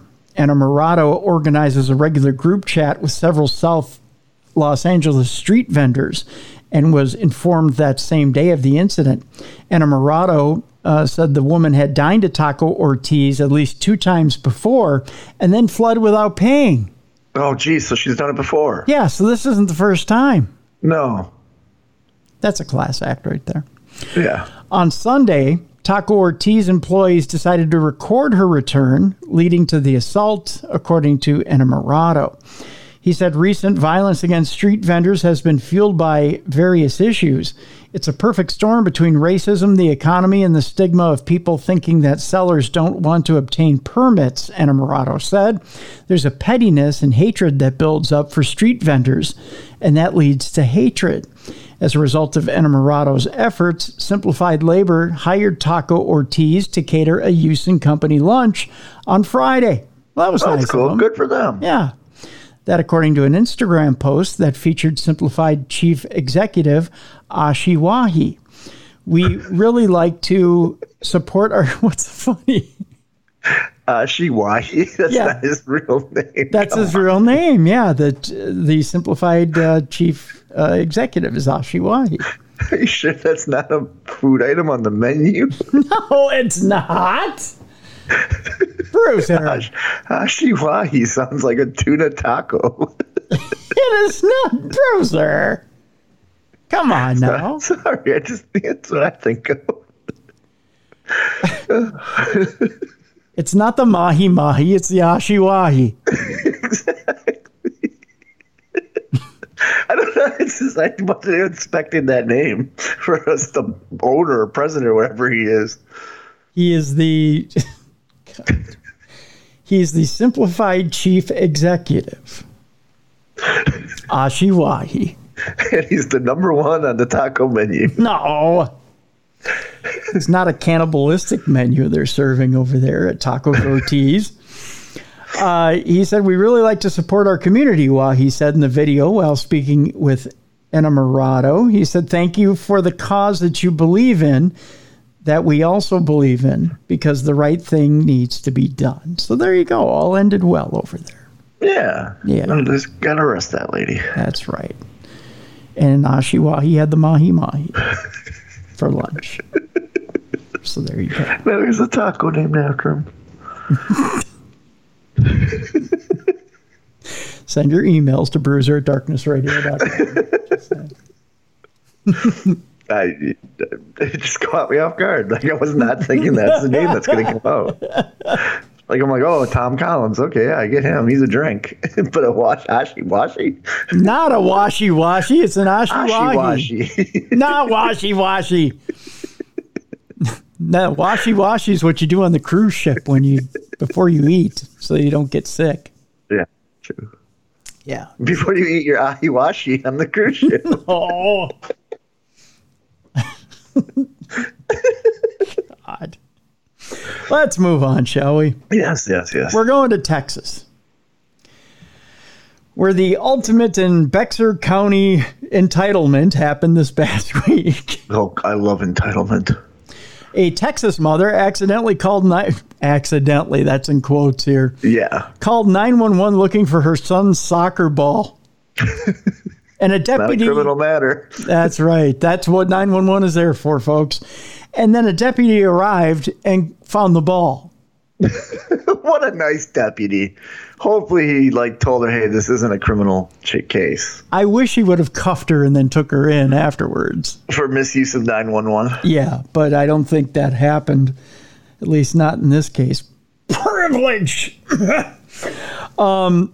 We go to Bexar County, Texas, where a Texas woman who accidentally, I'm using quotes, they're not, called 911 while looking for her son's soccer ball was shocked when she saw a deputy knock on her door with the missing ball. According to the Bexar County Sheriff's Office, the woman had a safety setting that allowed her to call 911 without unlocking. We all have it on iPhones. Everybody has it, yeah. Yeah. When emergency services answered, she told them it was an accident and everything was fine. A deputy was sent to do a welfare check Right. That's normal. No, that's normal. Over a soccer ball? No. If she calls and says, "Oh, sorry, it was a mistake," they still send a deputy out to make sure that you're not in any problem. That's like the code. If you call 911, if you are unsafe and the person's in the room that's making you unsafe, call 911 and order a pizza. Okay. Then they know you're not safe, and they will send a deputy out there. I mean, they send a deputy anyways, but that's how you can tell them you're in a situation that you can't talk to the police. So I'm looking for a soccer ball as code for.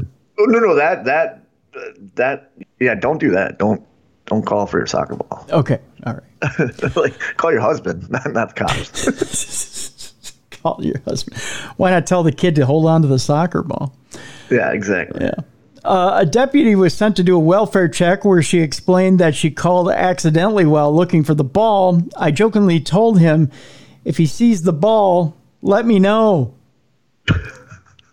Not 2 minutes later, he was knocking on the door with the ball. So he found it right away. He's probably like, here's your stupid ball. He should have Your kid was playing with it in the front yard. Yeah, he should have said, hey, dumbass, here's your ball. Ring camera photos provided by the sheriff's office showed the interaction. Oh, dear God. Yeah. And then he should have cuffed her and said, come with me. Yes. That ball is going to cost you a few dollars and some time in jail. So, too harsh? Probably not. Just. I think she should have gotten a ticket for misuse 911. Yeah, exactly. Let's move on, shall we? Okay. Some people want to be helpful to society. Other people wish they had superpowers. And then you've got the boy who wants to do both. Okay. But he took it a little too far, Bruiser. I hate when people, they help too much to the point where they're not helping anymore. Yeah. An 8-year-old Bolivian boy ended up in the hospital after allowing himself to be bitten by a dangerous black widow spider in order to become like his favorite superhero, Spider-Man.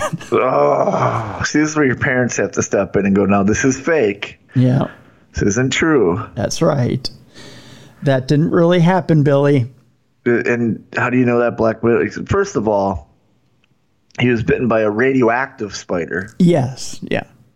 Not a black widow. Yeah, don't go stand under the power plant with a spider, Billy. Exactly. It's not going to happen.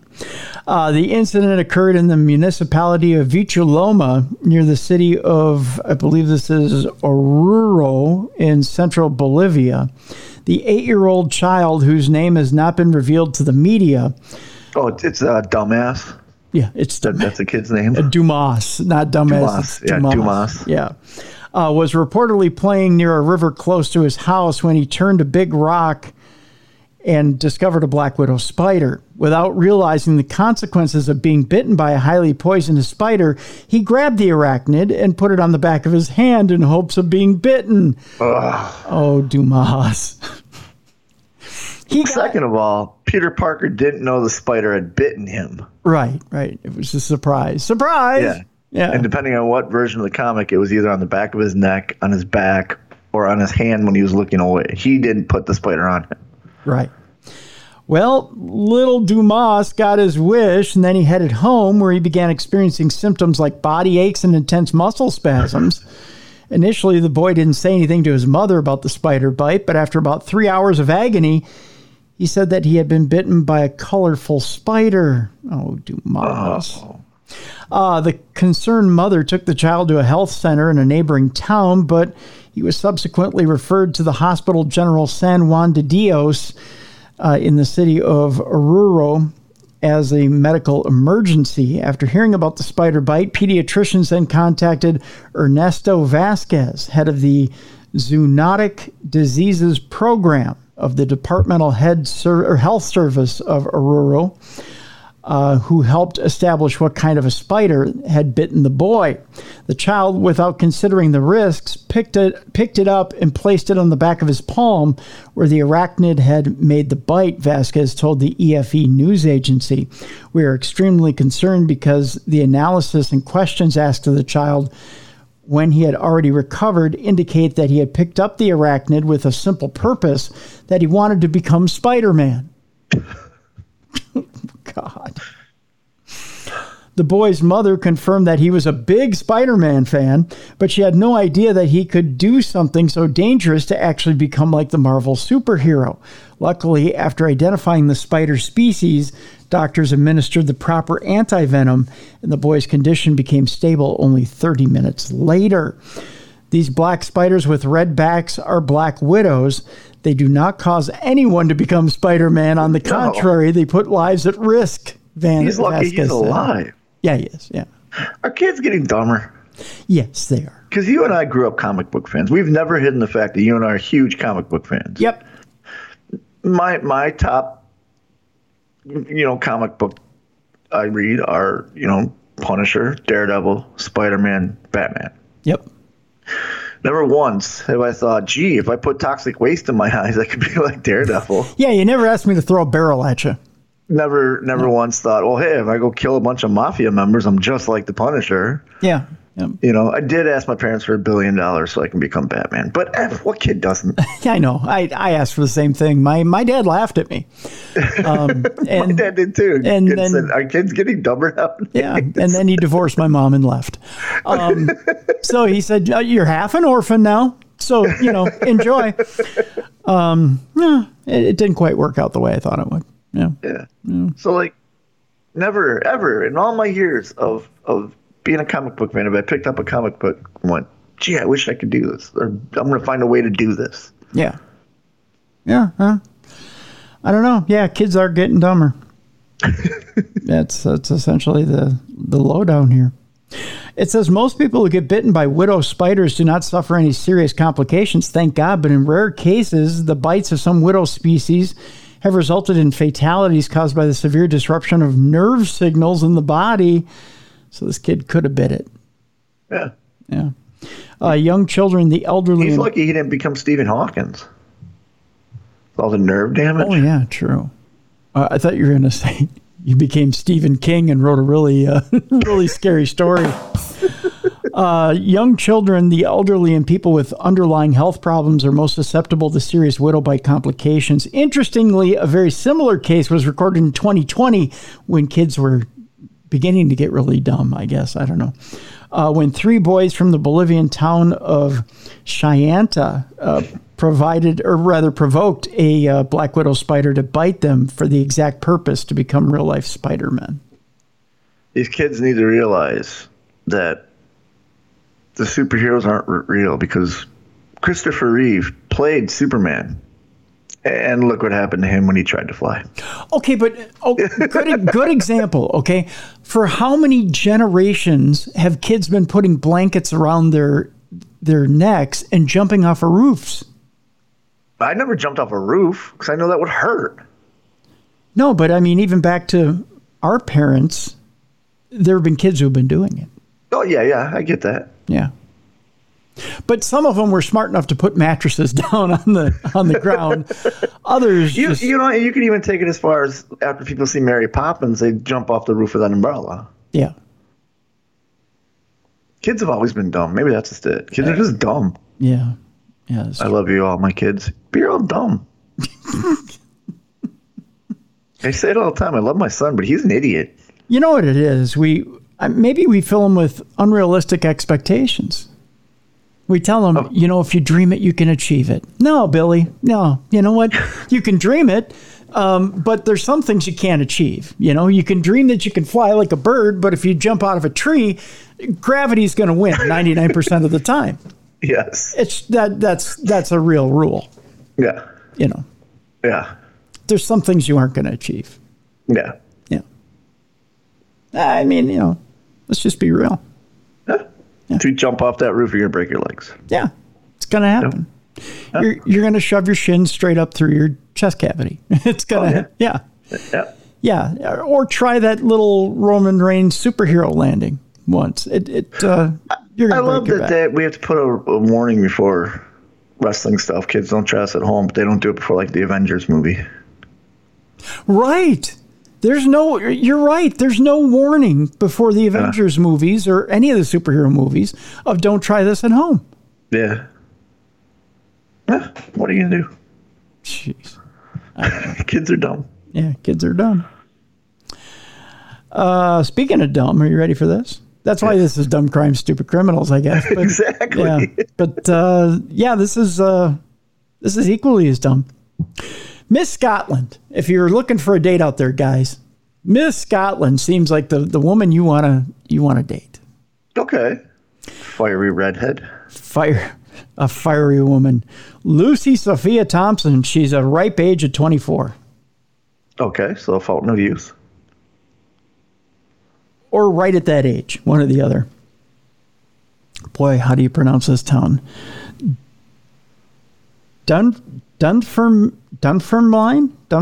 Fife is where she's from. She's been reported to the Procurator Fiscal in connection with an incident that happened on June 17th. Miss Scotland is charged with an alleged hate crime. Oh.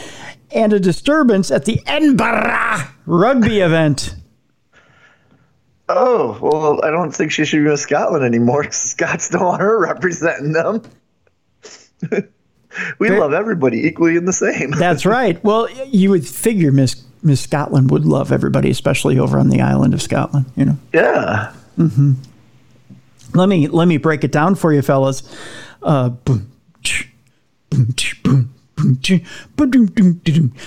Sorry. I've got that Young MC Bust a Move song in my head. Holy old songs, fellas. Current Miss Scotland title holder Lucy Sophia Thompson has been charged by police with an alleged hate crime and disturbance at a sports event in Edinburgh. Been too long since I've done that. Police Scotland confirmed that the 24-year-old had been reported to the Procurator Fiscal, who will decide if the case goes to court. Let's hope not. I hope not. Yeah, we got to keep her purdy behind out of jail. No, not if she's doing hate crimes. Yeah, if it's a hate crime, she deserves to go in. Yeah. The beauty queen from Dunfermline, Fife was, I hope I pronounced that right, unless I go, Dunfermline, Fife. Was that closer enough? That was better. Yeah. The second one, yeah. Dunfermline, Fife was allegedly caught on camera being drunkenly ejected from the Edinburgh City Sevens on June 17th. The footage, which was shared with the Record, shows she's blonde-haired. She's not red-haired. Oh, okay. She's a blonde. A blonde-haired woman being led off of Peppermill playing fields in the capital. I'm going to get a bunch of letters being asked why I sound like Scrooge McDuck. I was going to say, you're going to get a hate crime. Yeah, I'm going to get hate crimes committed on me. The woman can be seen stumbling and physically lifted up by security staff who struggle with her as they're trying to bring her back to her feet. Well, by God, what did she do, you may ask? Yeah. Separate allegations were made about a worker being assaulted and racially abused at the event. Oh, gosh. Ms. Thompson is a businesswoman, believe it or not, who runs the Scottish Fashion Association, which is an events firm that aims to address the challenges that the fashion communities face, such as racism, sexism, and gender inequality. Oh, but yet here she is spewing hate words. Yeah. At the time of the footage emerging, they posted the following statement on Instagram. We don't know who she is. She's who again? SFA are aware of the incident on the 17th of June, 2023. We are treating this matter exceptionally seriously and will provide an update in due course. MK Event Services, who provided security at the event, added, given there is a live police investigation, it would be inappropriate to comment at this time. Well, what the hell did she do? Okay, let's continue. Thompson was crowned Miss Scotland at a glitzy bash in Glasgow. That's the name of our new album, by the way. Glitzy bash in Glasgow. That's our drinking songs. That's right. Last July, after seeing off hundreds of women to take the coveted title. Oh my, this sounds like a nice night in Glasgow, doesn't it? Alongside her work and fashion events, she also founded a charity, World of Bravery. Get it? Bravery, that supplies underwear and period products to vulnerable women. Yet here she is spewing off racial slurs. Mm-hmm. In June, the Miss Scotland organizer confirmed they were aware of an incident and were looking into it fully. A Police Scotland spokesperson said a 24-year-old woman has been charged in connection with a disturbance and a hate crime in Peffermill Road in Edinburgh on Saturday, June 17th, 2023. A report will be sent to the Procurator Fiscal. The Miss Scotland organizers and the Scottish Fashion Association have been contacted for comment. But nobody will say what she did. She said that, they said that she racially berated a server or a person that worked there. Yeah, but what did she say? Well, we can't repeat it here. We don't want hate crimes. No. I mean, we don't want to be... It was a very colorful language, I bet. I bet. Yeah. It probably was something, somewhat. She was probably young. Do you know who I am? I'm Miss Scotland. You beep, beep, beep, beep, beep, beep, beep, beep, beep, beep, yeah. beep, beep, beep. Yeah. Okay. Now we're at our NSFW point in the program. Oh, okay. So if you're listening near small children, which if you have been up to this point, I don't know why, you probably want to escort them out of the room. If you're listening at work, you probably want to put in your AirPods or your earbuds or your earphones. Unless you got a cool boss. Yeah, unless you got a cool boss who's like, turn it up, dude. Boobies and beer, yeah. Yeah, bring me some boobies and beer, yeah. Crack one open and let those puppies fly. Unless you got that kind of boss. Because we're about to get into it. We've got inappropriate names, we've got inappropriate body parts, and we're gonna get into it with our NSFW portion of the program, which will begin in 5, 4, 3, 2, 1. Don't say that we didn't warn you. All right. Oh, and we got to get moving here. Here we go. All right. An Oxford woman is charged over a body found in a river in 2021. Here's the inappropriate names.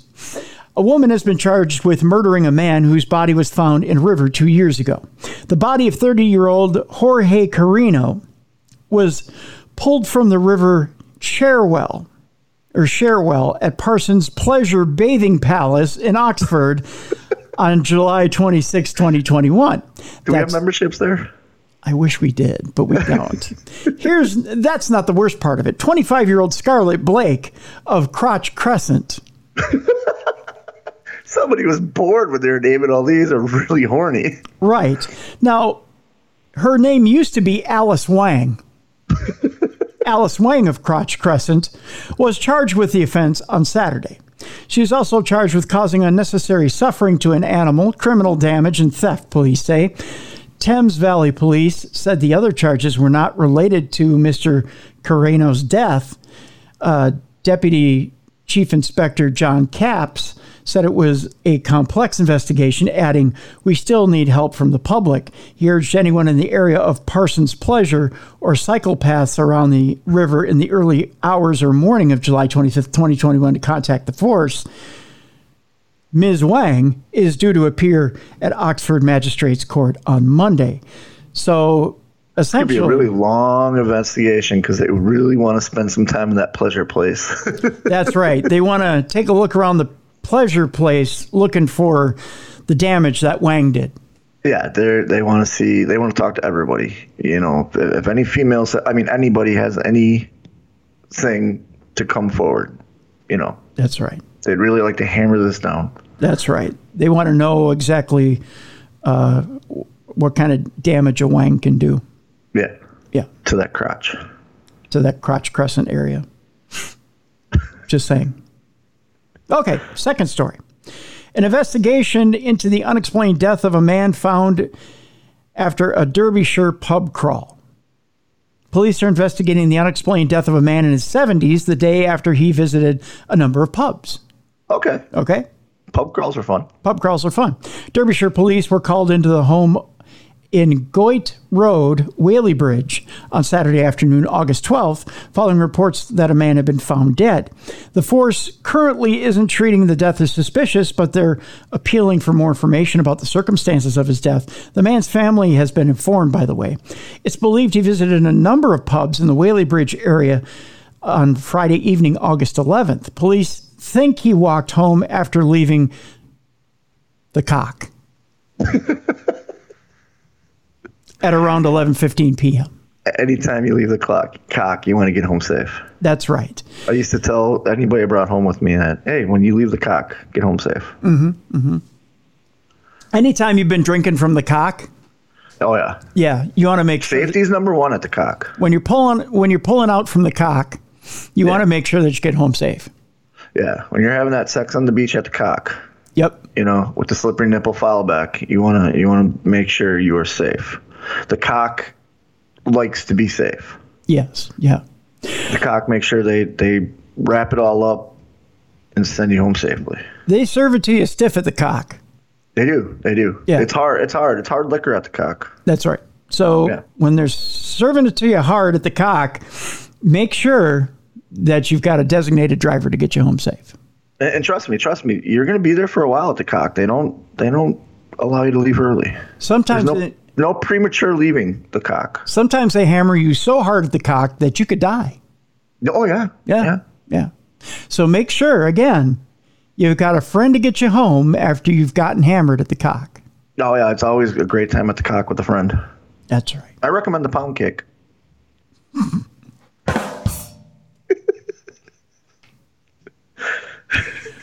Police said we're working hard to trace the man's movements in the last 24 hours before his death at the Cock.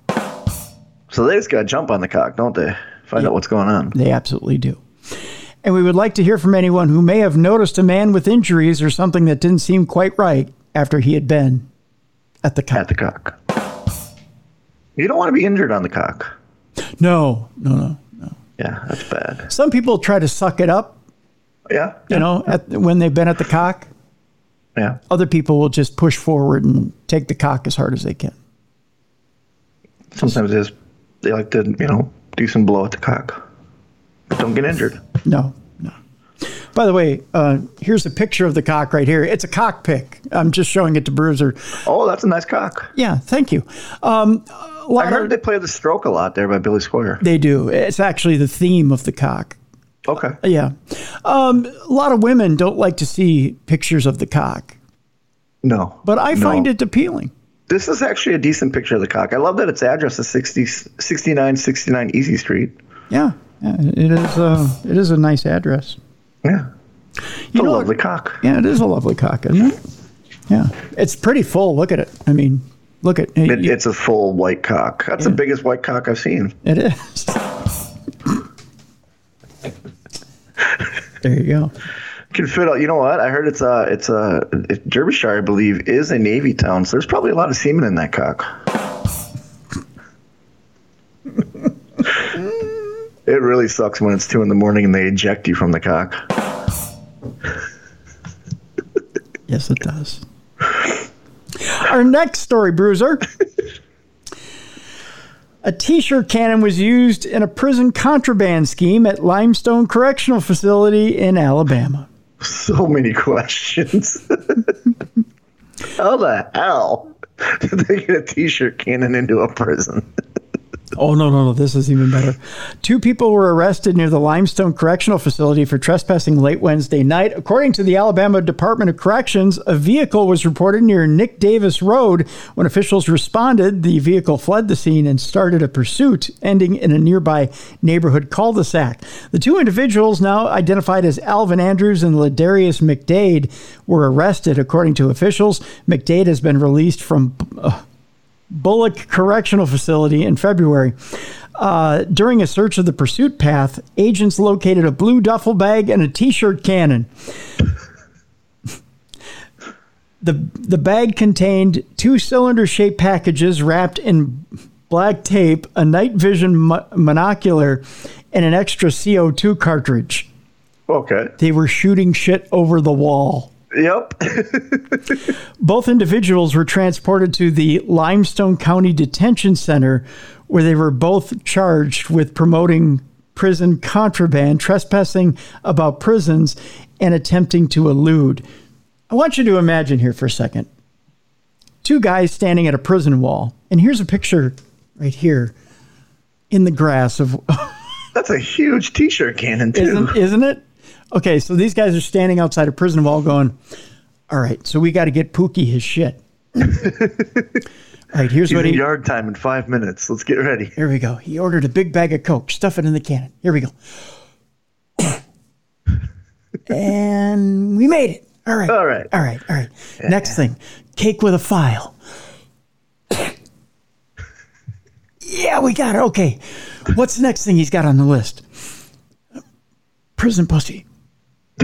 A what? Pocket pussy. A what? Flashlight. They be going hard. A flashlight, man. A flashlight.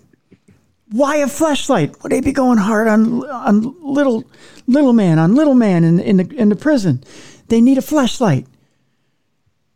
But I gotta clear the guard tower. You gotta what? I gotta clear the guard tower. Is it gonna fit in that cannon? Try it. I need a ramrod. All right, hold on. All right, ready? Oh shit! I hit the guard. Go! I mean, come on. Shooting stuff out of a T-shirt cannon over the wall of the prison? No one's going to see or hear that. No. Those things are loud. They are. Hey, how much PSI do you think I need to clear that wall? And then you're trying to measure, the arc and the distance, the wind. It's just stupid. And finally, at least they use black saran wrap to wrap it. Yeah, I mean that's and I don't see it at night. By the way, I'll show you the picture of the two geniuses that if it'll come up here. That's what she said. At least these are their eyes. It won't. Oh, there it is. Yeah, they are not the brightest. See, again, kids are getting dumb. Their kids are getting dumb. That's for sure. They're youngins. That's for sure. But they thought a T-shirt cannon would get them over the hump. So there you go. Hey, homie, I got this T-shirt cannon. What should we do? Oh, let's go shoot Pookie some stuff. He's been asking for it. By the way, you think we can shoot him over a bottle of rum? No, that won't work. And finally, our last story, dumb crimes, stupid criminals. Police are looking for the owner of a runaway peacock in West Michigan. We go to Grant, Michigan, where police in Newaygo are looking for the public's help in locating an unusual fugitive. Yes, a brightly colored peacock is on the run and was spotted in the southern part of Newaygo County. Saturday, August 12th, the Newaygo County Sheriff's Office posted on social media about a wandering peacock that was spotted in the Grant area. They said, if you live in the Grant area and are missing a peacock, we would love to reunite you with your bird. Just go to the zoo. That's where they all are. The peacock was spotted around East 120th and South Walnut. If the bird is yours, or you know who the owner of the escaped avian might be, contact Sergeant Tim Bailey at 231-689-5288. I'm not repeating the number. If you happen to ever stumble across a peacock, there are certain steps you need to take to ensure the colorful visitor remains safe. The Peacock Information Center recommends calling around the area to see who it might belong to, or calling a local animal rescue or animal control, or even reaching out to someone who raises poultry. Yeah. That's if you run into a peacock, as opposed to running into peacock, which will cost you probably about $9.99 a month. Oh. Yeah. I'll have to tell my peacock story tomorrow. On tomorrow's show. I got a great peacock story. All right, yeah, let's do that. That'll do it for today's Dumb Crime, Stupid Criminals. Bruiser, you got anything planned for the weekend? Yeah, I'm relaxing, doing nothing. There you go. Spending time with the Mrs. Bruiser and the puppies. There you go. Yep, doing nothing. This weekend, I'm up at KNSI, KNSIRadio.com. Tomorrow on the big show, Supernatural News. So tune in for that. That'll do it for today's Dumb Crime, Stupid Criminals. Thank you so much for tuning in to the best in true crime podcasting. This has been True Crime Tuesday.